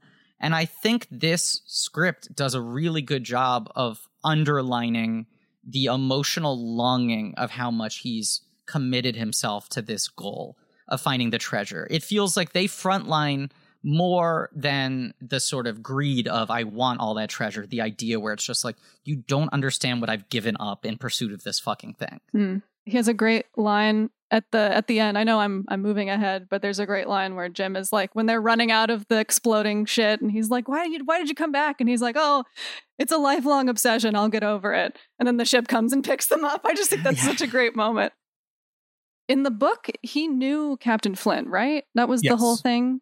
Yes. In this, obviously, that's not possible because it's hundreds of years. Right, because he's more of like a legendary pirate type. Right, but in the book, as far as it's been a long time, but yeah, he was like the quartermaster to Captain Flint or like that, and that's how he, and also, I mean, in the book, he's scarier. He's supposed to be like Flint's like, the man Flint feared, right? Like, he's supposed to be more of a rival.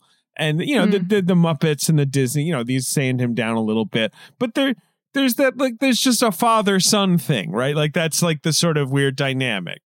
Right, that's the thing. Because I do think it is a success of both Muppet Treasure Island and this, that they do make him, on a relative scale, scary. They make him about as scary as those movies can handle, right?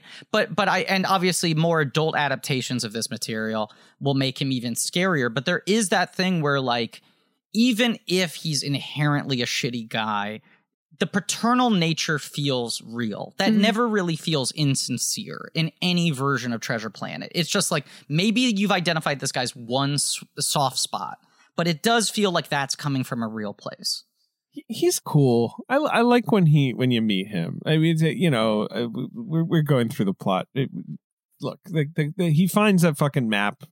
Emma, it's a sphere map. He gets it from Billy Bones. He's told to beware the cyborg. Come on, let's not breeze ahead. Billy Bones is a pretty legendary dude. All right, okay. All right, let's talk about Billy Bones then. He's a big turtle. Right. You have your fucking Tony J opening narration that Emma said. You open the book, you close it, you are introduced to Doppler. Jim, when you cut ahead to the future, solar surfing, getting in trouble, being caught by robot bobbies. Robot cops. Yes. I like those RoboCops. They're funny.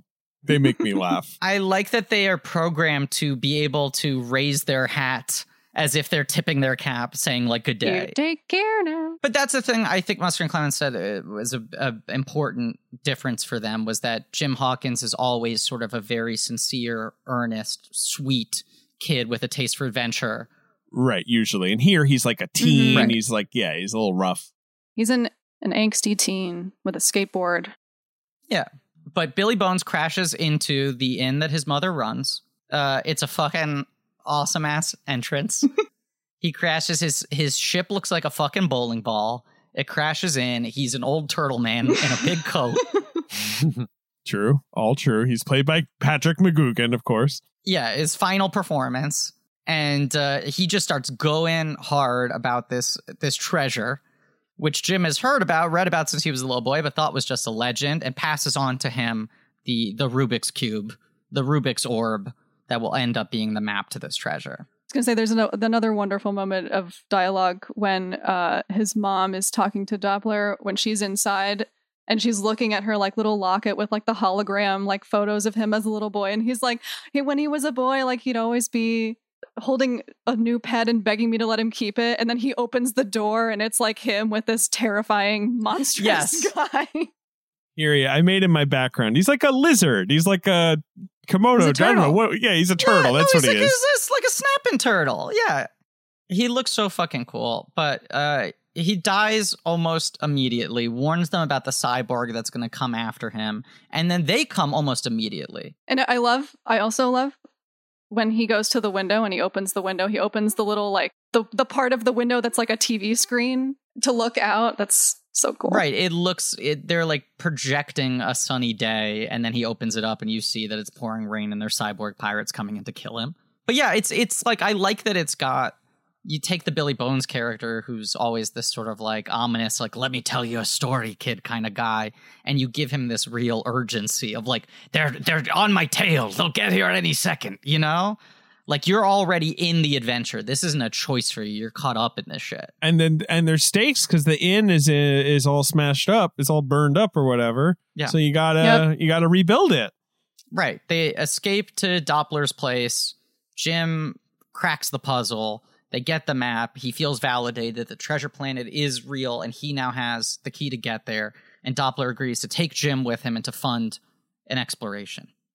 Truly, so many Disney characters like Doppler, right? The opening of Atlantis is nearly identical to this. Yes, yes. Right. I was getting them confused in my mind. You know, like, oh, but sir, all my studies, and it's like, yes, of course, but you know, we couldn't possibly, right? Like that guy, like Beauty and the Beast. Fucking Belle's dad is basically that guy, right? You know, the guy with glasses.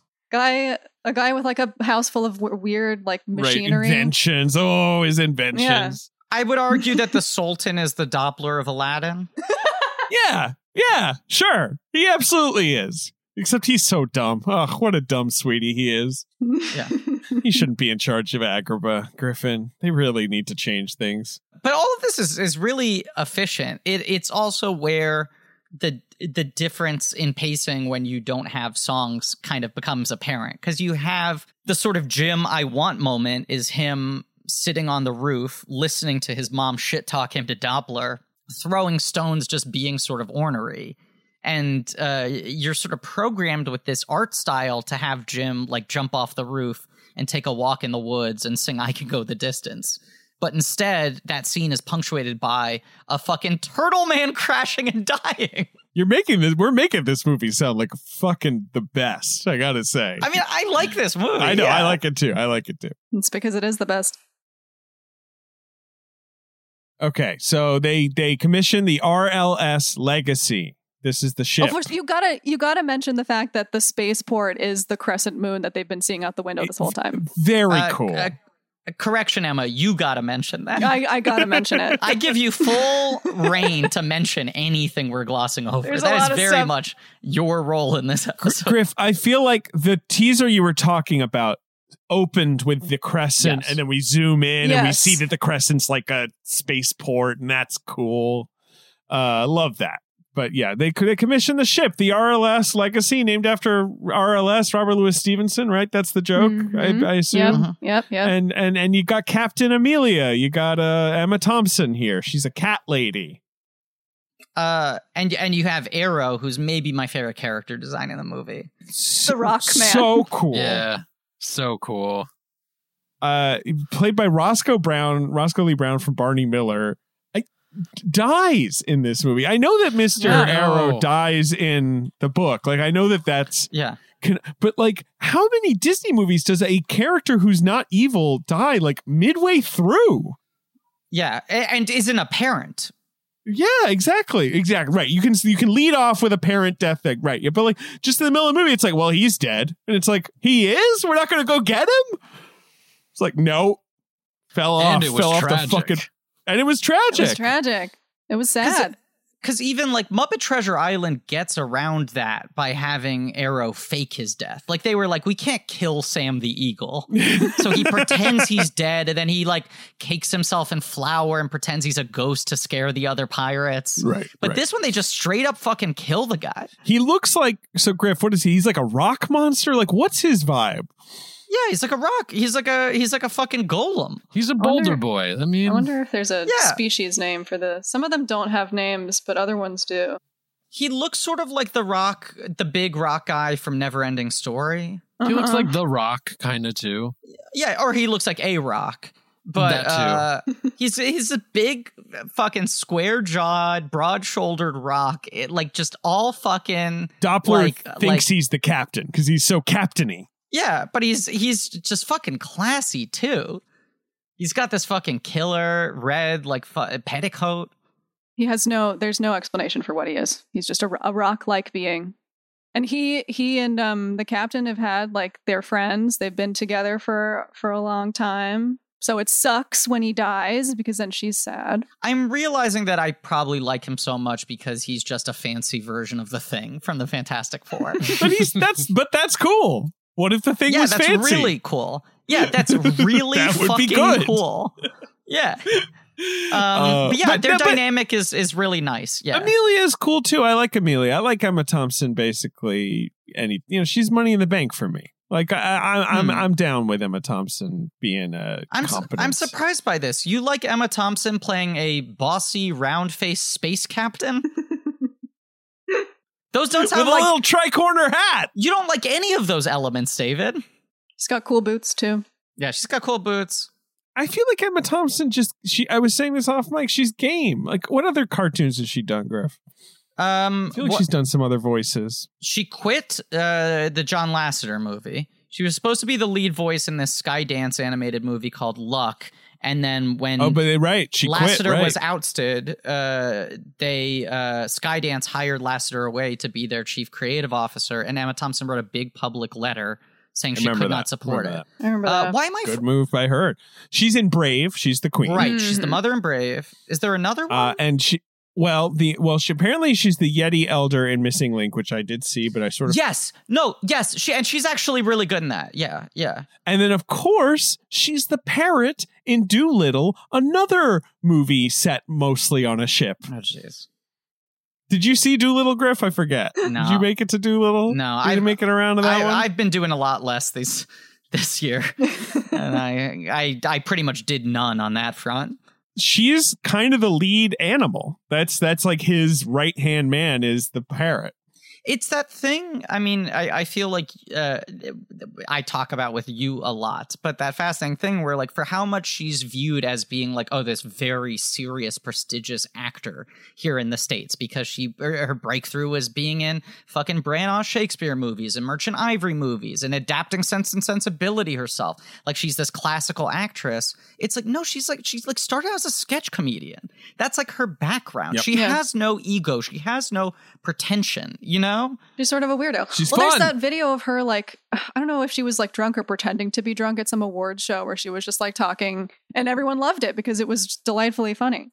She's so fucking funny. And it's like, you know, when she hosts SNL, people were like, oh, I'm surprised she's like this game. And it's like, this is what she did. Like, to some degree in interviews, she reads like she's uncomfortable with how seriously American audiences view her. She's got a Perrier Award, my friends. It's a comedy award of Britain. Right, So- right. And she was part of Footlights and Right. everything. I mean, she came up with Fry and Laurie, and yeah. Exactly. I should mention that And she's good in this. my background on Zoom, the creepy wax sculpture of Jim Hawkins, it is a photo of Emma Thompson standing behind it, smiling. With her husband, Greg Wise, Yeah. and I'm assuming one of their children. Otherwise, Greg Wise, I suppose, has just gathered up a random child. But I'm going to assume it's their We want to offspring. imagine he didn't just steal a kid. Were He you gonna say- genuinely looks like he's doing like Jim Hawkins cosplay in this photo. He's dressed does. almost exactly like Jim Hawkins, but the point is, David, you looked at this, and Emma Thompson is standing over this terrifying wax Jim Hawkins shoulder, and she's got the biggest, most genuine smile, and you just said, wow, she really is just game for anything. Yeah, she's game. She's like, where are we going? Okay, let's bring the kids to that one. Yeah. It'll be fun. They'll like it. They'll like the thing. Yeah. Which I and then also- she's like, I'm in the movie with this guy. I want to point out, She's pointing to the this opened in February. This opened 5 months after this movie had been an atomic bomb, and she's like, yeah, I'll go to the opening. Maybe because back in the day, things really would open in Britain way later. Like, I know now they sort of do the global Sure. release. Like, is it possible? It's possible. It came out that much later in Britain because in Britain the Thanksgiving release is not a thing. That's not no one cares. Let's see, when did it come out in the UK? February. Okay. Valentine's Day. Okay. It was, but nonetheless, as you say, Griffin, she knows the thing's a stink. Like, it is not a hit. It's not like it's going to make up all its money in the UK because they hear Emma Thompson plays a cat in it. No, I also saw like the Disney blogs when I was looking up this thing because I'd gone to this. My family went to England around that time, like that spring of 2003. And we went to Tussauds, and there was like that thing included with the admission was Treasure Planetarium, which was the London Planetarium where attendance had gone down. They remodeled after Treasure Planet, and it was an entirely Treasure Planet themed laser light show narrated by Silver. And it had these two sculptures outside of it. And it was just my mom, Romilly, and myself, I think. I guess James must have been with us, but my dad wasn't there. And we remember saying like, oh, it's included in the admission. Do we want to do this? And everyone kind of went like, why not? And Romilly said, what is this? And I said, this is that movie you saw 4 months ago. And she was like, no, I didn't. Yeah. That never happened. Yeah. I didn't see no Treasure Planet. But it was so bizarre to be sitting there and have it treated like, oh, it's your favorite characters from Treasure Planet back again, living here. And it was just like, back in the States, we moved the fuck on from this movie.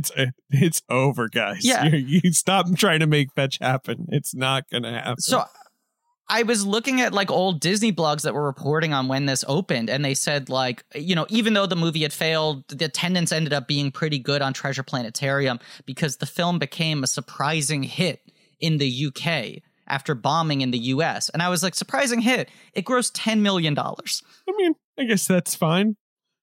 Doesn't seem like a huge hit to me. No, it also just but, speaks to how much smaller international box office grosses were 20 years ago. Right. Yeah. I mean, I guess that's almost, that's not that far from its total American gross. So no. I guess that's something. But no, that's not that good. Anyway. Okay, so Treasure Planet. They're on the boat. Yeah. I'm jealous that I didn't get to see this Treasure Planetarium thing. I would have loved it. I feel like You would have loved it. I I'm probably going to see would've. if I can find like a YouTube video of it. So, yeah, but we're on the boat. We meet a really important character. His name is Mr. Snuff. He speaks flatuli. What is the language? Flatula. Flatula. Excuse me. Mm-hmm. And yeah, I mean, he's He's just got like noise. a lot of Yep. yeah. He's got a lot of sort of noses. What would you call these little things? He's got like a buttholes, like sticking out buttholes. Yeah. He's got like little. What do you even call them? They're almost like tentacles. It's like suction cup things. Yeah. But he can blow air through them, I guess. He looks like a big sea slug is what he looks like. He sure does. He's got little flesh horns, and the horns make toots, and the toots are farts, and that's how he talks. That's language. Ben, another one of your favorite character dynamics is represented in the crew of this ship. Big guy who's also a little guy. Hell yeah. Yep. You're a big fan of this, the Master Blaster, the Quado. The classic Quado. This takes it a step further where it's guy whose head is a squid and then he talks out of his tummy. And there's kind of two separate people, but they mostly stack on top of each other. His body is a face, I guess, is how you'd put it, right? Right. What's that guy's name? His head's a body and his body's a face. His character names are Oxy and Moron. Just want to point that out. Oh, shit. Ben! Damn, that's a good fucking duo name, too. Fuck. Emma, do you have like action figures? I wish I or did. anything like I don't. I was actually looking up recently like how much it would be to like get them. And some of them are a little bit expensive, weirdly. Oh, you know what is expensive is the art book, the official art book. Sure. The cheapest one that I could find is $220. Jeez. they probably printed like 100 Yeah, there's of like those. 100 of them in the world. Like that's it. Right. And they'll never print them And then again. someone just rushed in and was like, what are you doing? Stop this.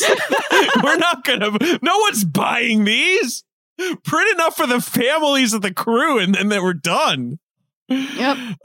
Yes. Anyone else cool on the crew? Obviously, I love the introduction of Long John Silver where he's doing the cooking. I think that He's so the way his good. arm works. I mean, that's the best. The way that you don't see it at first, and then he turns and he does like the little bow, and then you see everything is really cool. Excuse me, are we not going to talk about Scroop? Okay, please keep going. This is the energy I love. I mean, I feel like Emma is the one who should introduce us to the evil bug man. He's a big bug. Yes. He's a big Now bug. he's played by I looked it up by Michael Wincott. This is why I just wanted to shout out Michael Wincott, who I was rude about. We were shitting on. Was it the Alien Resurrection commentary where I'm like, there's 10 people who can give me what this guy's giving me. People were like, how dare you come from Michael Wincott, the legendary villain of The Crow? And I was like, all right, sorry. Right, but in our defense, when we watch the movies on commentary, we have the sound on, but the volume is lower, and 90% of Michael Wincott's appeal is his voice. Yes. So we were just and looking. That's why he's mostly a at his bug. physical performance. Right. The man makes a good bug. He gives man good makes bug. a great bug. Yeah. Oh God, he's great. His voice is so scary. I was watching it. I watched it half on my TV, and then I switched to headphones for the last part because I just sort of wanted to have headphones on. My sound is not great in my apartment, and him talking is terrifying. Yeah. It does not feel like a vocal performance that belongs in a Disney movie. It's genuinely upsetting. Yeah, he's a little too scary. And also just there's just not a lot in this movie that's. I mean, yes, okay, you have the fart alien. I get, but like possibly because there's no songs, they're not cutting the energy, right? Like, so you're kind, it's a little more PG, I guess, is how you'd put it, right? I assume this was a PG movie. I think he's the only member of the cast who kills somebody. Yeah.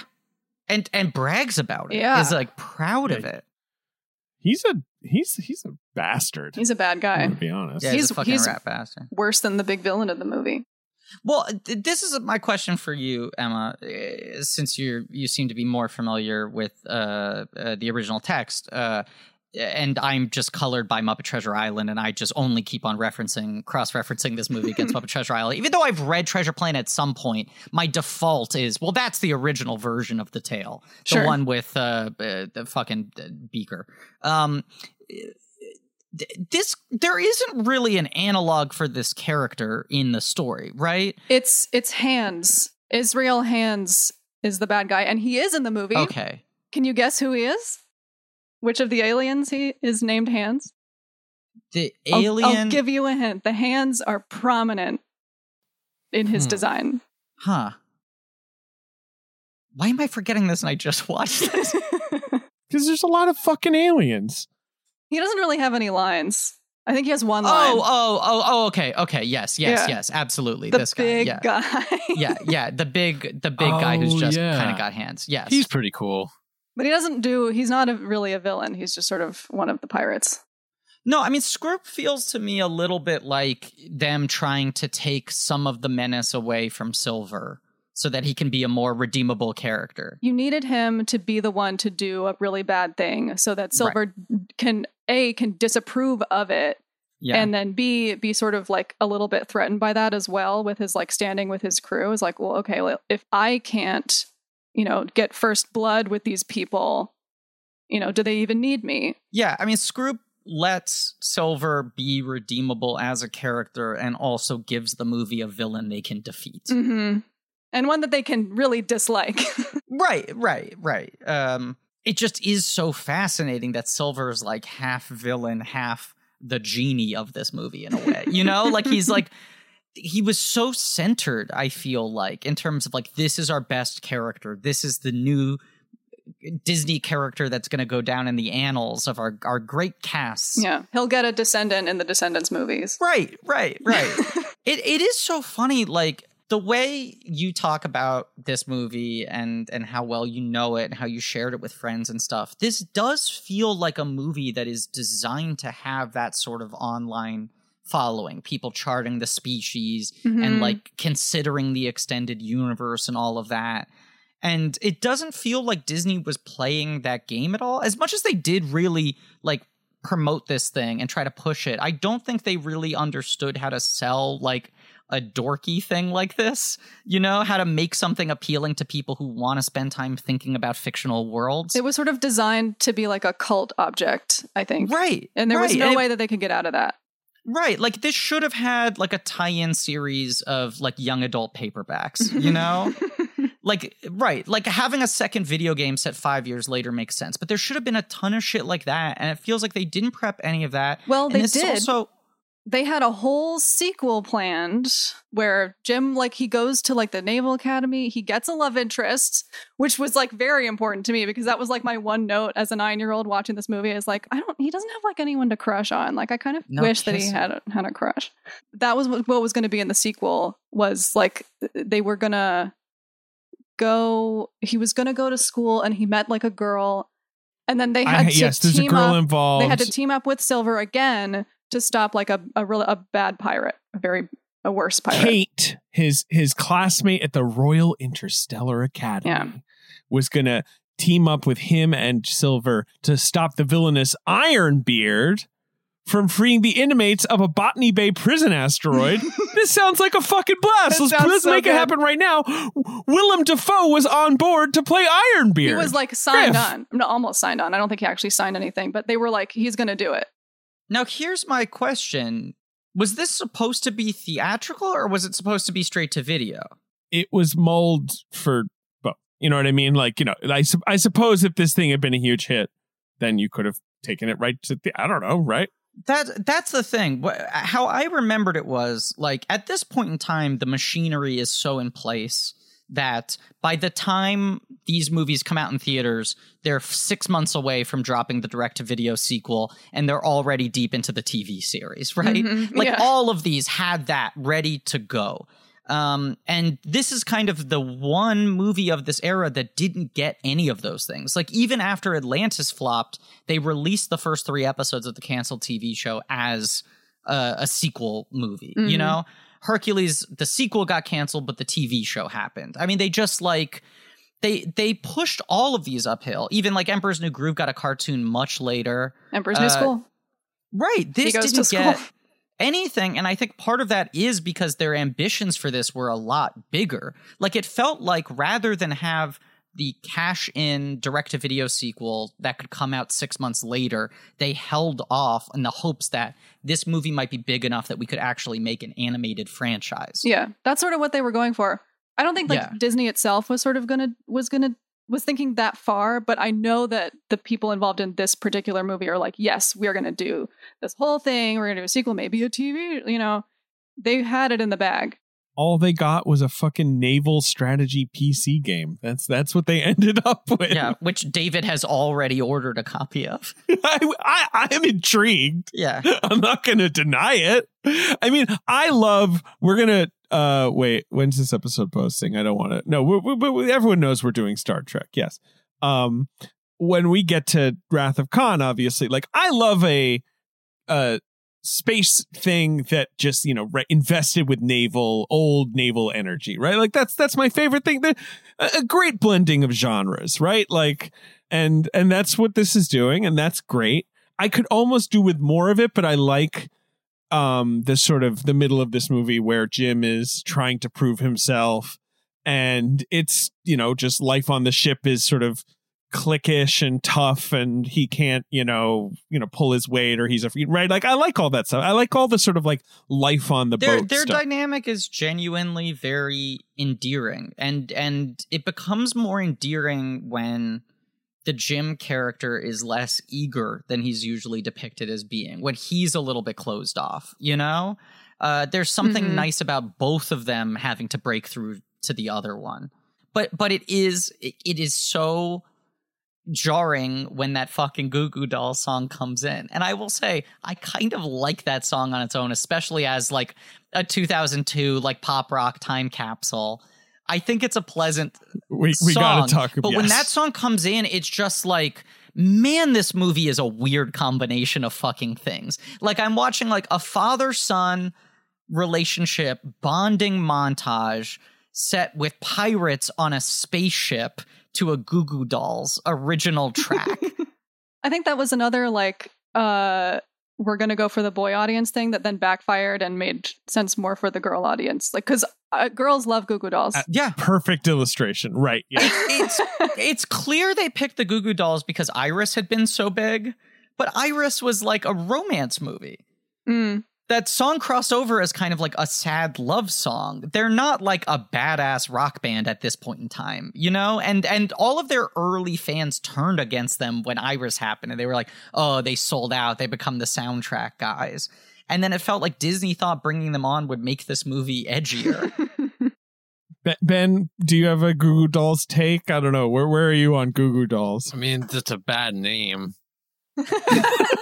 Wow, you're out on the name. I see. No, it's a very 90s name, Goo Goo Doll. That's all. Yeah. Like it is. Yeah. Yeah. Iris is kind of undeniable, though, right? Iris That's is what I was so gonna good. say.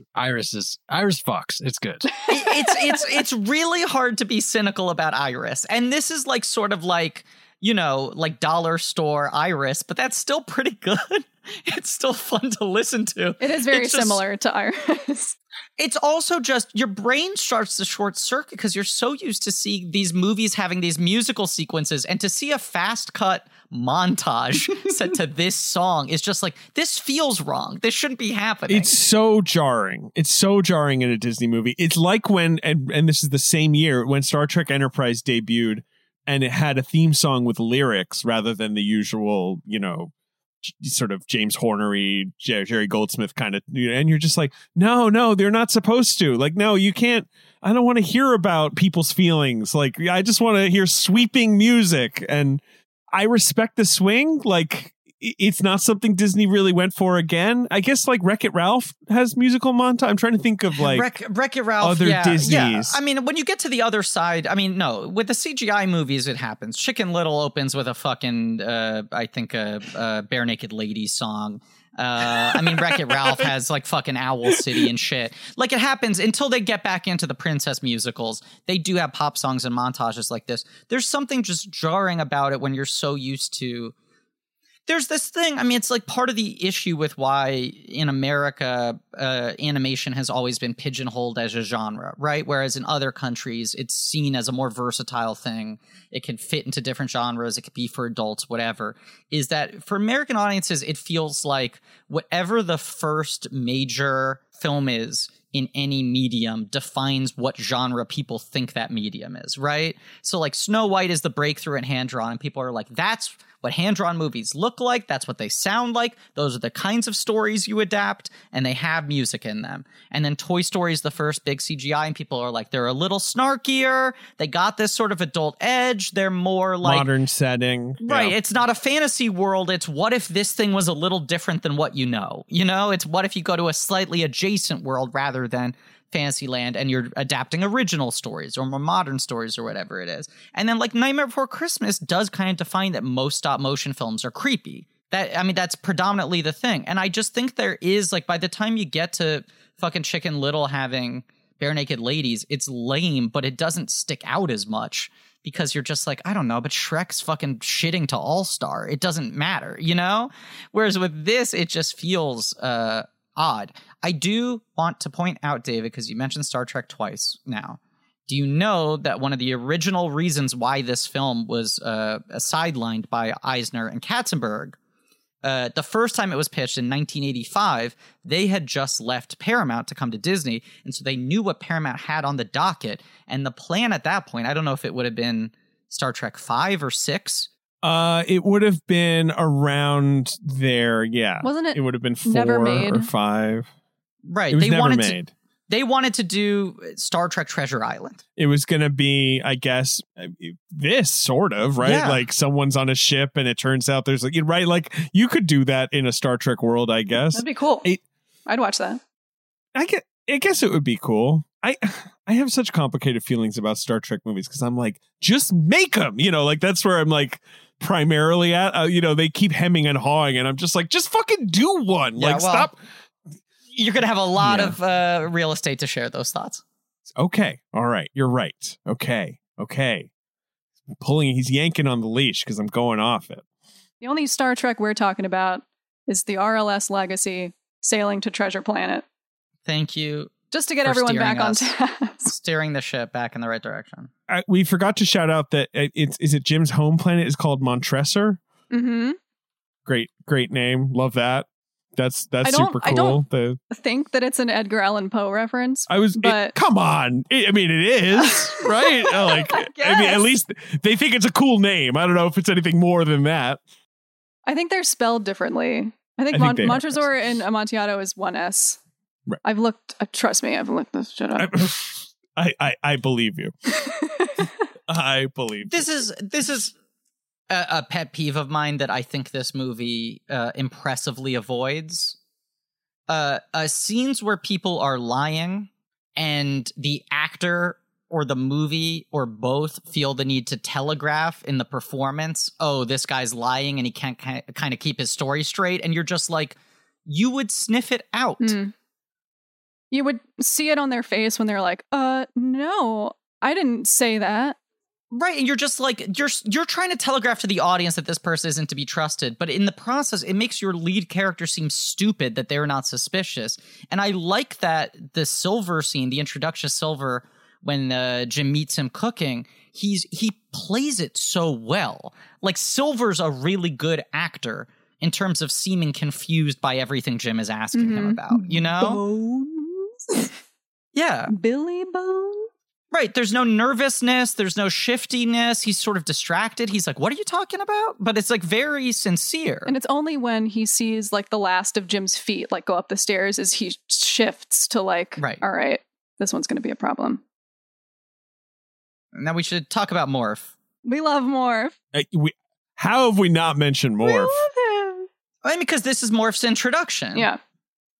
I guess that's right. I guess it's right. Of course, he's with John. I mean, he had to have been pinned as the great merchandising hope of this movie, right? They must have thought, yes. Yeah.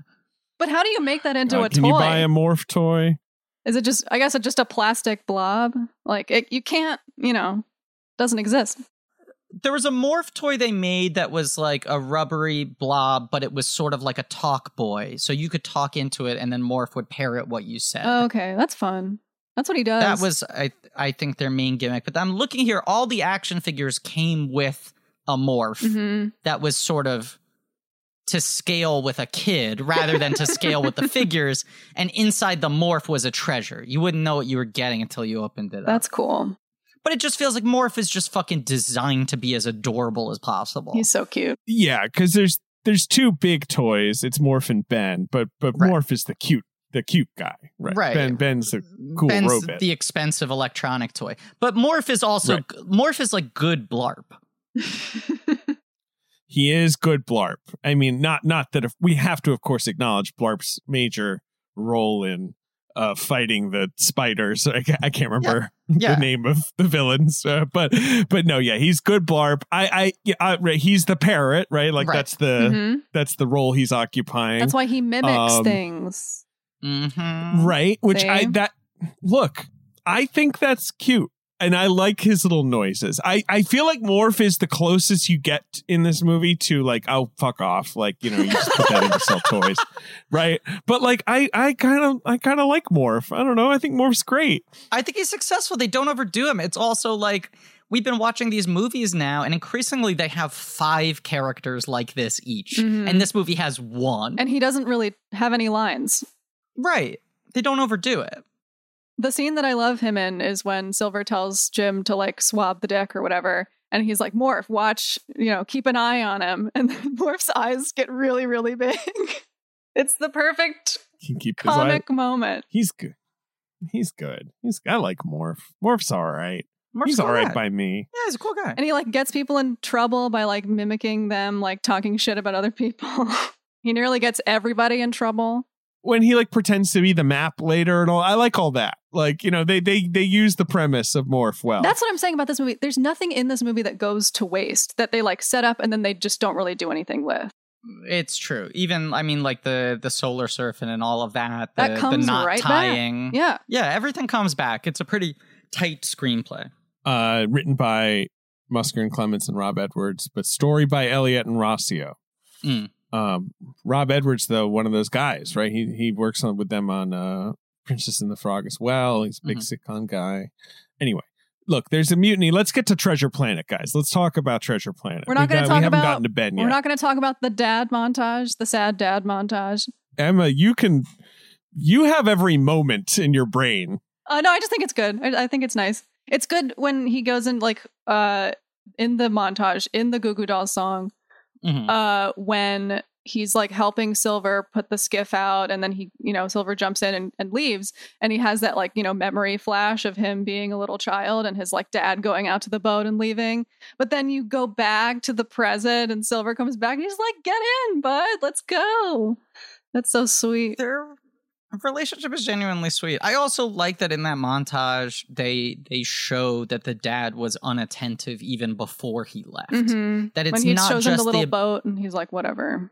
Right, that it's not just abandonment as an issue for this guy. It's also just that he could never get through to this dude, and then he disappeared, Yeah. But it's all good, yes. And then Jim follows Morph into a barrel of space fruit. I guess this happens after the arrow thing, right? There's the storm. Oh yeah, you have the storm. Storm. We can't forget about the storm. Storm is cool. The storm is cool because that's the black hole and all that. A star goes supernova and then immediately turns into a black hole within like 20 minutes of movie time. It's cool. Scroop kills Mr. Arrow by cutting his line and blaming it on Jim. It's a story gift that Jim is a fuck up because it means you can blame shit on him. I mean, you have this whole like everyone's doubting him. People think he's not gonna amount to anything, that he's somehow gonna be incompetent in his job. And then it's like when he really tries, which he was doing during that whole thing, and then he fucks up again, and it's all the more sad. It encourages his cynicism. Like, I tried my hardest, I really did, and people still think I'm a fuck up. Why should I do anything? Right. Then you have Silver's big speech. Kid, you got the sun and the stars in you. I mean, how dare I paraphrase in front of you? Then there's the mutiny. There's the right. That's what's next, Well, right? it's a I'm not space crazy. mutiny, but yeah, you're right. He follows Morph into the space barrel filled with space fruits, and he hears them having their argument about why is this taking so long? We killed one of them. Why can't we kill the other three? He hears Silver be like, I didn't mean all those things that I said to that stupid kid. Right, because they're like, we heard your fucking corny speech. You think you're in some goddamn Disney movie? And he's like, no, I'm not. I swear, this film's cool for teenagers. We said we would have Shrek energy at all times. What are you talking about? Scroop goes, somebody. Exactly. But I like how fast that moves. It's like he hears it happening. Silver's like, keep it level. Jim comes out of the barrel, notices the spyglass, realizes Silver's coming back down to him, and they're just both smart enough to know that the other one knows. Jim stabs him in the leg, and fucking chaos, mutiny ensues. They get to Treasure Planet. Emma, what am I forgetting here? They have They that shot down. encounter during the mutiny where Morph is like going back and forth and is like, I don't know which one to go to, with the map in his mouth. And he goes into the ropes, and Jim pulls what he thinks is the map out, and he runs to the boat, and then Silver tries to shoot him, and then he can't do it because he likes him. He likes him too much. And you have this kind of cool escape sequence. I mean, the thing where Doppler says that's more fun than I ever want to have in my life. Ben, was there something we were forgetting? I feel like you had. Yeah. Or am I wrong? Well, okay. I had thoughts about the planet. Okay, about Treasure Planet. Let's go. Yeah. Well. Okay, well, now we're here. We're here. Okay. I'm promised a planet, a treasure planet. Mm-hmm. Uh-oh. Okay. Ben's sharpening a knife right now? A whole planet's a treasure. A whole planet's a treasure. That's what you were promised. Yeah. This is what I'm promised. Yeah. We get to the planet. It's not shaped like a chest. You wanted there to be a rectangular with like a lock in it, maybe. I wanted them to turn a big old lock and then go into the planet. This is what I was expecting. Ben, I thought I knew where that complaint was going. Me too. You could have given me 25 guesses and I never would have come up with, my disappointment is that the planet isn't a chest with a lock on it. Oh, good. That's when Ben, if he's in the theater, angrily stands up and his popcorn goes everywhere and he's like, we gotta get out of here. What? I thought your complaint was going to be the treasure is only the core, the surface is junk. Right. Yeah, why isn't it like a planet made of coins, for example? Sure. But no, Ben plus you like that. So if the planet was exactly the same as it is, if it was junk surface, coin core, but it was housed inside a treasure chest with a giant lock and key. Yeah. This movie would be then 10 I'm out of 10 board. for you. Yeah. Absolutely. Yet another layer to the puzzle. Yeah. Right. It's a pretty cool looking. It's got a double ring thing going on. Looks like a skull and crossbones. Right. That's cool. Yeah, also, here is where you're introduced to what is unsurprisingly my favorite character in the film. I was going to say, I just figured this was your guy. Yeah. I figured, Ben, for one, you love Ben. And for two, you love Marty Short. Yeah, I mean, no one's funnier than Marty Short. I love. This is the role you would play. Absolutely. Mm-hmm. I love Benz in general. I love robots. I'm almost always going to be inclined towards a robot. But I think about, despite not having rewatched this film since 2002, I think about this movie a lot in terms of, I think this is one of the most successful instances of a character being introduced this late in a film and feeling important, it's really late, being effective, being entertaining, having an arc. Like, usually you introduce a character this late and it's just like you're getting distracted, you're putting too much on the plate, there's not enough time, the character gets short shrift, or you're taken away from the main thrust of the movie. But this works. And he's really introduced in like the last 20 minutes and really feels like a pivotal part of the movie. I think it's more like 40 minutes. I'm not going to question you on time codes. I guess he's introduced in the last 30. I did check to see like how much time they spend on the ship and how much they spend on the planet, and it's kind of equal. It just takes a while to get to him. It takes a while. I mean, he's based on the character from the book. Ben Gunn, yeah. Who's the guy who's on the island, and And he also knew but Captain Flint. Obviously, he's like one of his crew members who was marooned, so he's gone crazy. But since the time escape in this movie is so long, they had to make something that would live for long enough to. He's lost his mind, literally, guys. Doesn't know where to find it. That's what I love. And just to make it clear, because we're talking about what Ben Gunn usually represents in different adaptations of Treasure Island. I don't remember which one in particular, but in some adaptations, he is a very fabulous pig who has become a diva from being stranded that long on an island by herself. and at any point does she say hiya? Is that something that comes up? Probably. That's the thing I like in Muppet Treasure Island, though, that it's like not Sam Arrow, but the captain and Ben Gunn have this romance, and she's mostly angry at the fact that he left her there on the island by herself. Which is fair. Yeah. And then they sing to each other while hanging upside down from a rope at the edge of a cliff. That movie fucking rules. I haven't seen that movie since I was a kid. I should rewatch it. But we'll do it one day. Brian Henson, underrated director. I don't blame him for Happy Time Murders, but I'm telling you, you look at Christmas Carol, you look at Treasure Island, he was a good visual stylist. He was. I mean, they're good-looking movies. I think he had the potential to have like a Frank Oz career, and I feel like he got stuck with sort of feeling like he needed to run the legacy. We were talking about the genie sort of beginning of the end thing where it's now like, oh, you just hire a comedian and have them do their persona in an animated movie, right? Like Mushu is just Eddie Murphy, but he looks different. I feel like this is a character. Like, despite the fact that it's recognizably Martin Short and that in the way he changes energies and changes topics, he's a little bit Jiminy Glicky.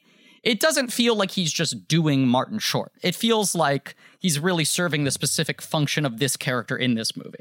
He only does voice stuff, like basically after this. What were you going to say, Emma? I was going to say, I love when he glitches out and like is trying to remember like really hard and then can't. It's a good moment. I all that stuff. Like how when there's a countdown late in the movie, his eyes turn into a clock. Love that. I just think like the animation is great. The design is great. He looks so interesting being in CGI in this more flat world. And the vocal performance is incredible. It's just like, it's rare that a character can pop this hard, this deep into a film. When we finally, I guess there's actually a lot of time before we finally see the treasure, because the whole standoff with the pirates who kind of like do a little siege, right? You know, all that. I will say this is where the movie slows down for me slightly. I like Ben, but I don't know. Am I crazy? Emma, are you mad at me for saying that? No, it's fine. I mean, they sort of go back and forth a little bit too much because like Jim has to go back to the boat to get the real map, and then he has the fight with Scroop, and then Scroop gets pushed into the space. I like that. I mean, I like getting rid of Scroop, but right. Yeah, it gets a little bogged down here after a very sort of, propulsive start. The movie's been propulsive. The plot definitely slows down here. Ben really becomes the motor for this chunk of the movie, but also they're kind of taking a breather to get a lot of answers out. Like they're sort of answering the mysteries so that then you can go back to more action in the last 15 minutes or whatever. Yeah. And they're beefing up the Doppler Amelia romance there, right? They're having a little moment there, but like, I like it when we get to the treasure, when we get to the big old mound, all that stuff, and how Silver's sort of final act plays out. That's what I'm more leaning in again. It's also like, you're really showing off the potential of the premise, Treasure Island in space, which is holy shit, that's a lot of treasure. That's more treasure than I usually see in Treasure Island. That's an entire planet's worth of treasure. Yeah. This is a fair amount of treasure, right, Ben? I mean, you're happy with the scale of the treasure. Absolutely. I'm real happy. I mean, right. You just wish it was treasure in a chest. Rules. Yeah. I mean, like in general, treasure's fucking great. Baubles, jewels, gems. Yeah. I was going to ask Ben if he would go on a space voyage like this if there was the promise of a treasure He planet would at the pay end. you to do that. Okay. Absolutely. Can I go now? Yeah, do you have any idea how many emails Ben has written to Elon Musk saying, I think there's treasure out there. You got to give me one of these ships? It's just there's the thing about treasure versus like a boring ass modern movie where someone gets like a bank deposit. It's like there's just so much. How are you going to fit it all in your pockets and shit? Like, you know what I mean? It's overwhelming. Have any of you seen that Shark Tank episode where a guy pitches, I think I know where some treasure is? I'm obsessed with it because it's like it breaks the format. It's like so different than any other quote unquote business that's happened. And the guy comes in. Is he like, does he have a shovel and he's like, let's go? Or is he like, I need your help with like renting a boat or a plane? Please or like, finance my voyage to find the treasure. Right. He's like, I know where it is. Right. I'm 99% sure. I don't have the money to actually get there and to transport it. I need the resources. But he's That's just such like a good idea. I know he's like an To unassuming. go to the sharks. He's like money. He's like 60 years old and he just comes in. All these other people do their big theatrical song and dance. And he's just got like a TV that looks like the TV that your teachers would roll out to show you Gettysburg or something. Like it's on that little like black roller stand. And he just presses play on the video and he's like, this is a treasure. I think it's worth tens of millions of dollars. Who wants to go down and help me find it? And people are like, wait a second. I'm sorry. I need to define. Are you pitching us that your company is some sort of experiential treasure hunting thing? And he's like, no, I have located one treasure. I lack the resources to get there and to transport it back to land. If you fund my expedition, you get 50% of it. I'm assuming none of them go for it. I'm assuming no one took a flyer on him. None of them go for it. They're just, but they're like, I don't know. This is like not the kind of thing I invest in. And then one of the sharks, I forget who it is, goes, I'm sorry, I'm out. I invested in one of these a while ago and it didn't work out well. I'm not doing another treasure hunt. God damn it. Like 4 out of 5 sharks are just like, I don't know. This feels like a wrong use for this show. And Damon's like, I've been burned on too many treasure hunts. I'm not going to make this mistake again. It's how I lost this eye. Yeah. Goddamn treasure hunt. It's so good. But yeah, then you get back to like, you know, the film sort of ramps up the action again. You realize the treasure is at the core. It's at the center of the planet. Of the mechanism, as he says. They did the big door. The big door. Which shows how Captain Flint was doing it all this time. He was like flying his ship through this thing. I think that's to really go to cool. like whatever planet he wanted to, like a Stargate. Very cool, out of Stargate or that great Star Trek episode. And like love that as an innovation. Exactly. Like, you know, that was his treasure hunting, you know, curveball. That's how. And I love that he's a skeleton. Love that. Like, what's that Ben line where he's like, here he is, like flesh and blood, except like no flesh and blood. Except for skin, right, in the flesh, organs, or anything that resembles flesh. That's not right. Man. That's funny. Ben's got jokes. He's good. Funny and creepy. And then I love Ben putting his thing back in and being like, right, the whole thing's gonna blow up. Right, that's what I forgot. Right. The reason they took my mind was so that I wouldn't warn anybody about the thing that's about to happen. Is fun. It's also fun that, like, you know, the Ben Gunn character, or Benjamina Gunn, depending on which depiction you're watching, is that it's like, oh, it's someone who's sort of got like madness for being isolated in this place for too long, stuck away from society. And then this is literally like his mind is broken. Like he just doesn't have the programming he needs. He doesn't have the chip he needs. He's got the incomplete puzzle to know what's going on here. He forgets that they're laser tripwires and shit. It's just, that's all awesome. I think that's cool. And that works with like, how do we make this robot crazy? Like, what do we do? You take the mind. Why? What's the reason for taking his mind away? Well, they booby trapped the thing, so you have to. Yeah, if it all works. It also, like, it helps amplify the premise, all the door shit, where you're like, that's why he was able to get so much more treasure than anyone has ever gotten before. And that's also why he was able to evade capture, why no one was ever able to find him or the planet. He disappeared without a trace. Right. Like, I like the idea that it's like this guy had this fucking secret key to just running the table on the universe. Yep. But his ego was so big that he, even if he died, he wanted to make sure that no one else ever could get the sort of same bragging rights that he had. He's a cool dude, and I respect it. I respect everything he did. I like his energy, and I think that he deserves his booby-trapped treasure planet. He's a cool, scary looking pirate ship.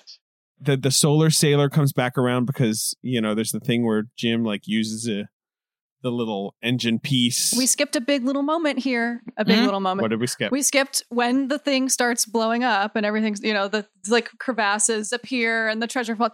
And then he gets in the ship and Silver follows him and is like, oh, let's get out of here. And he's threatening him with a knife or whatever. And then the thing comes and Jim falls off and Silver has to choose between the boat or his new friend. It's a great moment. It's so good. It's actually a little tense. I actually was not sure.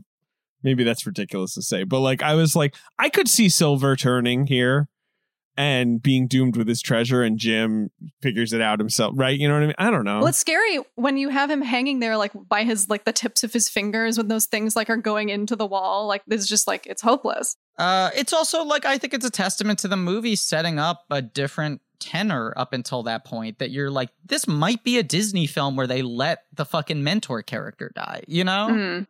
Yeah, or at least be disgraced, because it's Long John Silver is a villain, so I could and then he's yeah, all right, or whatever, then he does his thing, and I like it. I'm all right, good for you, John. I guess you have to, you got to keep him around. And then somehow they make it back to the door. I don't know how they did that, because everything was sort of going to shit at that point. Sure, that's the one plot hole that bothers me to this day. But whatever.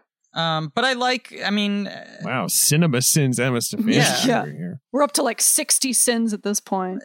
Jim cobbling together his last second solar surfboard, getting Silver's trust and support, and the fact that then Amelia and everyone else has to trust Silver as well, that they understand we're all in this together. Silver's listen to him. He knows what to do. And they're okay. It's sort of a redemption moment for Jim as well, that he's earned the trust of Amelia and everybody, Mm-hmm. Everybody. There are two other characters alive at this point. Yeah, everybody's dead. But I like that. I like that he kickstarts it with sparks. I think that's cool. Very cool. I think sparks are cool. Yeah, we haven't talked enough about the multiple modes of Silver's arm, because he's got his detailed finger arm for chopping and hand. Shit, right? Yeah, he's got those little fingers with the littler fingers on the fingers, which I think are pretty cool. He's got his cutlass arm. He's got his welding arm. He's got a revolver. He's got an old-fashioned gun arm. But then he also has a cannon arm, which makes you wonder, why would he ever use the flint revolver arm if he also has a sonic cannon? Because it's dramatic, okay? It's got flair. Yeah. No, but it's cool. Every time that arm flips around and a new thing comes out, Silver's just a cool fucking dude.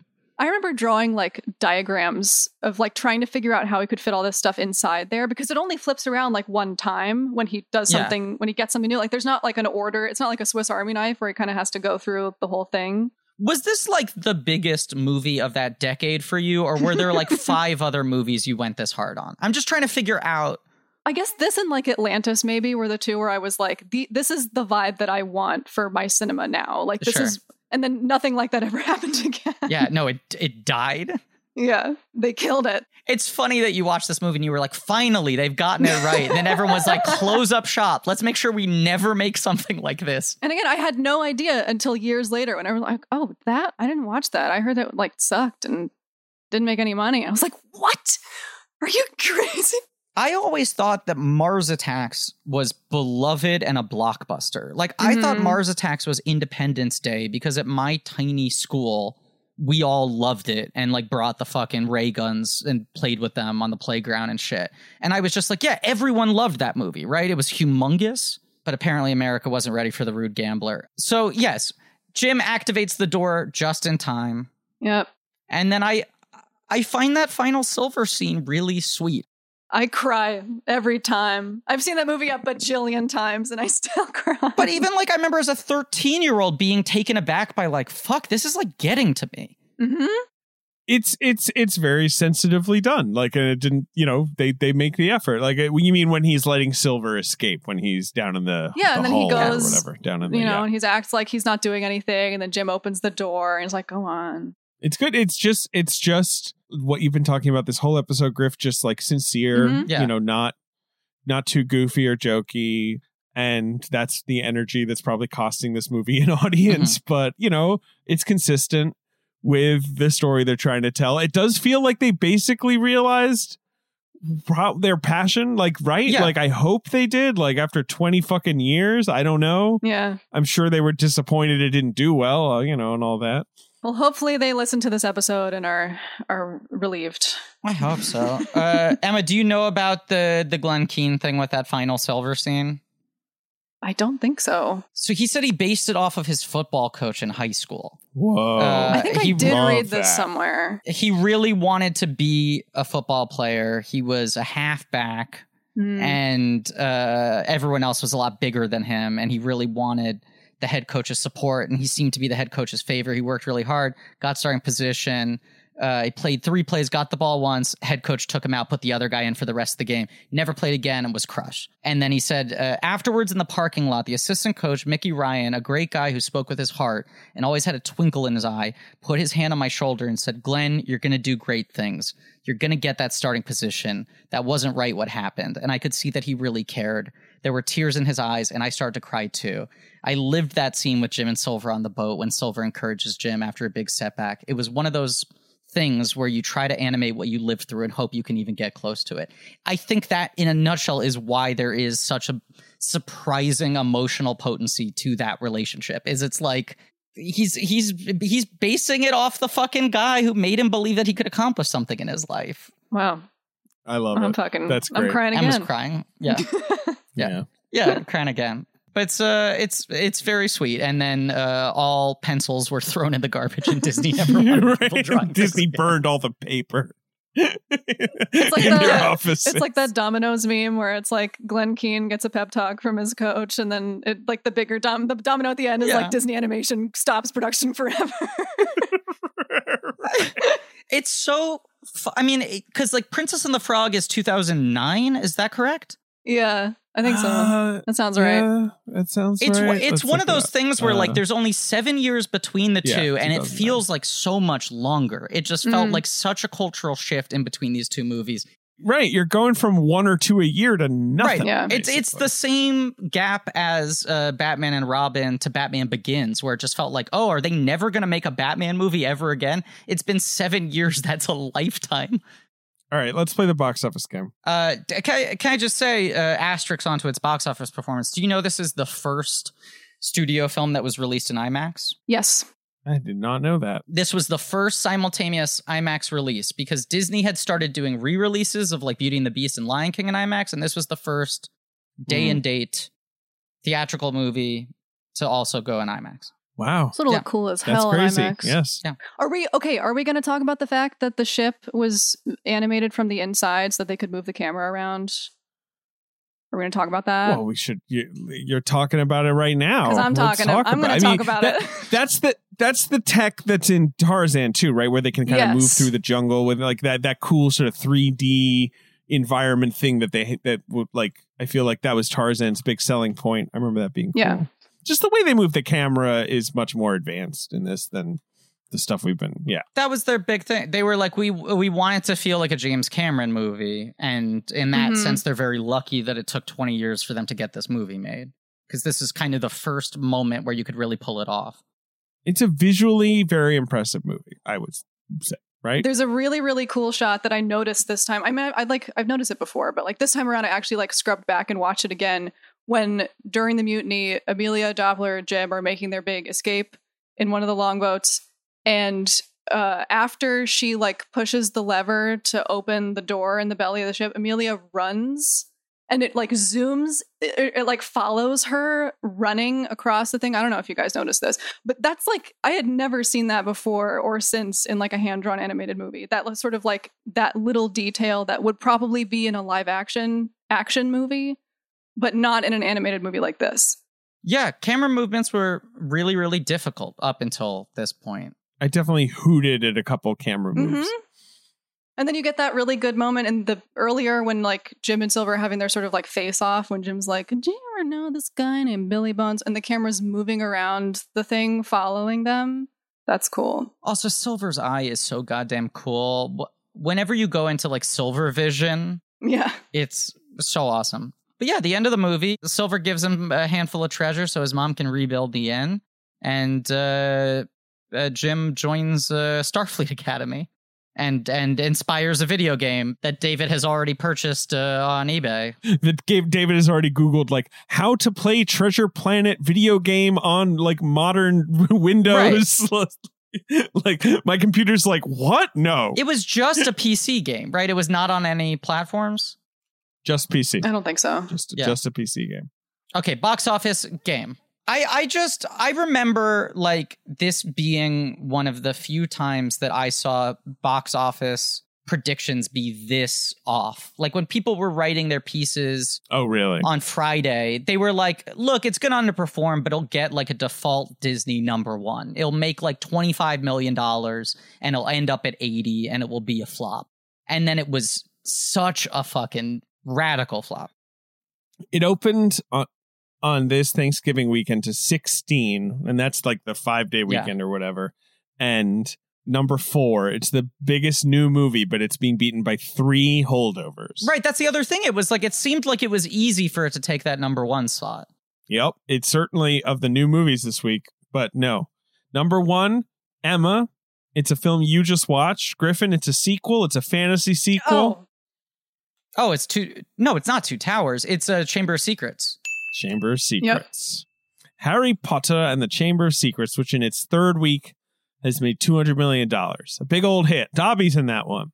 And a big old bug. I don't know if you know that. That's the year where Potter and Towers both come back with their second movies, and they're like, what if a spider? Well, the Lord of the Rings spider is in the 3rd one. Well, and I'm stupid. I'm fucking stupid. I'm a loser. No, you're not stupid because he's in the book, but he wasn't in the movie. Ben, you're a Dobby fan. I know, Ben, you've been watching the Harry Potters. Just for fun. Over like the holiday break, I watched all of the Harry Potter movies for the first time. For the first time? He'd never seen them. Wow. Yeah. What is that like to watch them now after like years and years of everyone being like, I can't believe you've never seen. Yeah. Like I just did. It was underwhelming. But you like Dobby. I like Dobby. No, I like parts of it. But yeah, it is like there's so much like cultural stuff that I missed out on that I'm like, oh, sure. Okay. Yeah. I guess now I know what you meant when you were like, I'm a total Hufflepuff or whatever. But Ben, I ask you not to talk about our private conversations. Right. I apologize. But I would say what was wild, too, is watching the progression of the CGI. Mm-hmm. Yes. From troll to like where they end up.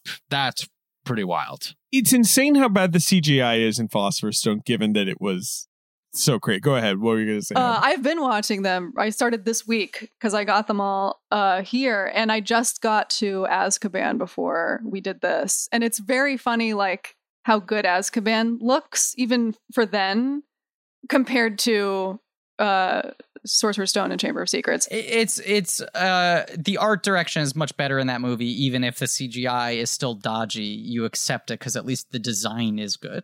Mm-hmm. Like when Lupin turns into a werewolf, that's genuinely so freaking scary. But yeah, it looks weird. Right, on an effects level, it looks terrible, but he's just a good filmmaker. He knows how to make it tense.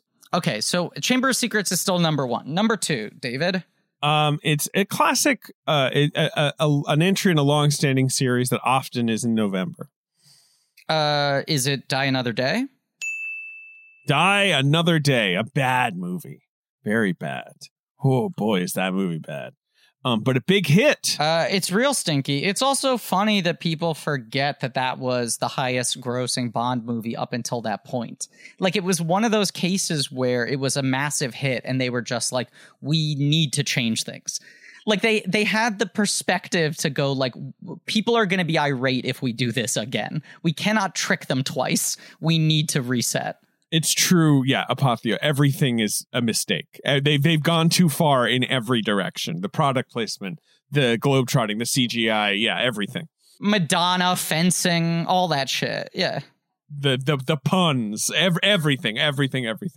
Now, Griffin, number 3, it's a series we've been talking about a lot recently. It's number 2 in a series you just rewatched. SC2, baby. Tim Allen, Elizabeth Mitchell, the Santa Claus 2, the Mrs. Claus, the best rom-com about people in their 40s of the early 2000s. Diane Lane, come at me.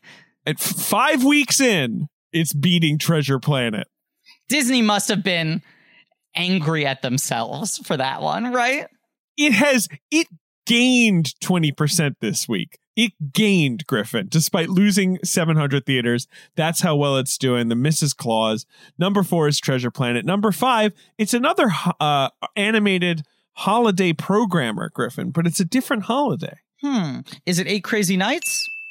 It's 8 Crazy Nights. Adam Sandler's 8 Crazy Nights. Yeah. See, that's a movie I did go and see with my 13-year-old friends, and they were firmly in the theater. They were not going anywhere. Right. Came a couple million within beating Treasure Planet, which I imagine would have gotten some people fired if that had happened. Right. And like that movie was also a huge flop and was produced on 1/18 the budget of Treasure Planet. Right. Made for no money. Right. Yeah. Now you got number 6. You got Friday After Next. Okay. The third in the Friday series. Number 7, though, I just want to shout it out. New this week. Solaris, Steven Soderbergh's huge budget romantic drama. Why open that at Thanksgiving? Open that thing in April or something, like far away from your Harry Potters and your dies another, no, come on. Like you're murdering this thing in the crib. It's 1 year after Ocean's 11, and Ocean's 11 came at the same time of year. And studios used to think like, oh, if they like George Clooney, they'll see him in anything. Well, they sure tested it with that movie, which I can't wait for us to discuss one day. You've also got 8 Mile.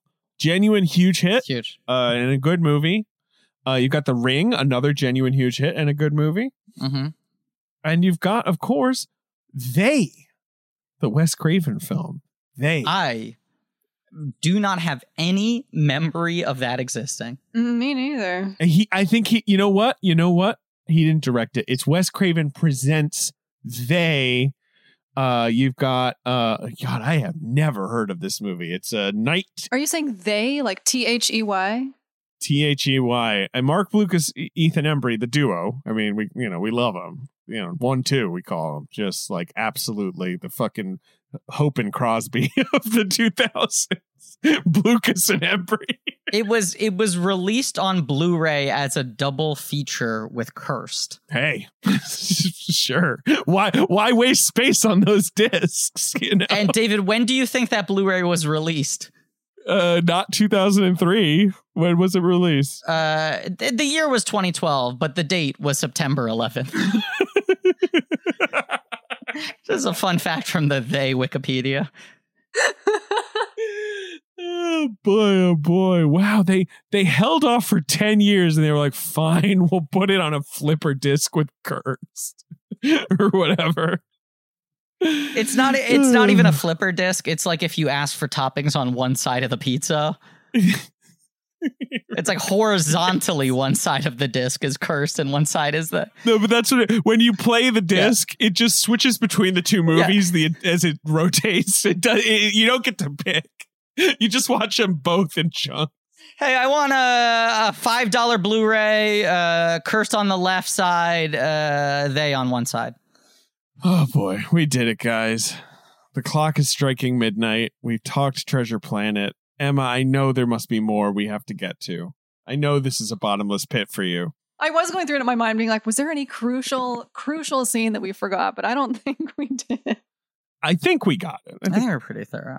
Thank you for letting me do. I've been holding this in for 19 years. It's truly this is so fun for me. Because when we were trying to pick out guests for this miniseries, Davis said, "Oh, Emma should do Treasure Planet," and then the conversation just sort of wasn't had after that. And as we got closer to recording these, I said, "Like, David, does Emma actually like Treasure Planet, or did you just suggest her because she feels like the kind of person who would like this movie?" And David said, "No, she knows every word of this movie." I don't campaign for myself to be like, I'm always game to be on Blank Check. But for this one, I was like, if you don't have me on, I will be a little bit upset. But that's why I didn't know. you did the Emma version of a campaign where you at one time mentioned like, oh, Treasure Planet. And I was like, oh, no, I know you like Treasure Planet. Trust me, Emma. Basically, you're on Treasure Planet unless like Manzukis is like, guys, I gotta do Treasure Planet. Like, right? Like that's how I put it. Right. Yeah. I was like, if you don't, if you get like maybe like if you got JGL or if you got like John Resnick or someone, like fine, whatever, that's fine. But anyone less than that, I would have been mad. We should book JGL. We should get him on. This is a loaded die. We've been doing a lot of JGL recently. A lot of JGL. I don't know if there's anything in the future. We talked the walk. We went to the planet, and he came in and very generously gave us his time for an ad read. Of course he did. Great ad read. Emma, thank you so much for being on the show. I'm glad we gave you an outlet to share your Treasure Planet love, and I hope you've converted some people in the process. The thought that people are going to be watching this movie for the first time just because of this podcast makes me happy. So Disney Plus, it's there for you, everybody. That's the thing. I mean, I'm like, this is the greatest benefit of Disney Plus is just movies like that were just never getting rented, that people can just impulsively go like, oh, that existed? I should try that. I don't know what it is about mine. Maybe it's just like the stuff that I've been watching. It probably is, but that's been on my front page. Like every time I log in, it's like, you might like Treasure Planet. And I'm like, yeah, I might like, yeah.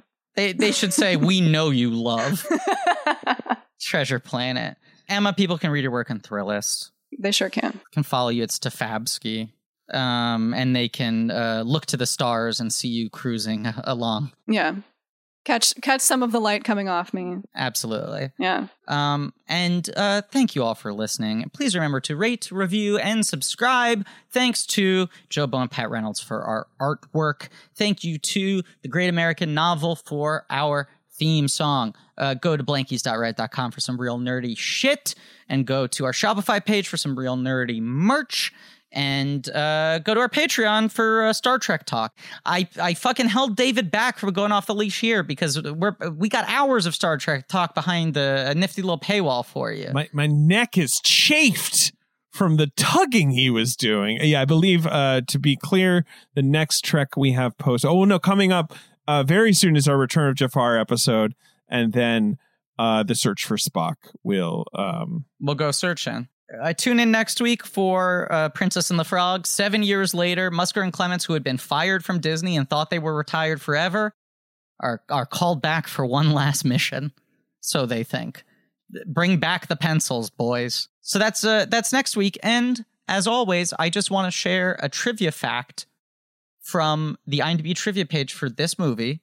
It is listed under spoilers, and I'm curious. I'm looking at your face as I read this, Emma, because I'm curious to see if you know this. At the end of the movie, Dr. Doppler and Captain Amelia, two aliens, it says in parentheses, got together and had children. A few lines cut from this movie revealed that Dr. Doppler, the male alien, gave birth to the children himself. Disney ordered the lines cut because they thought males giving birth, even male aliens, was too risque for a children's movie.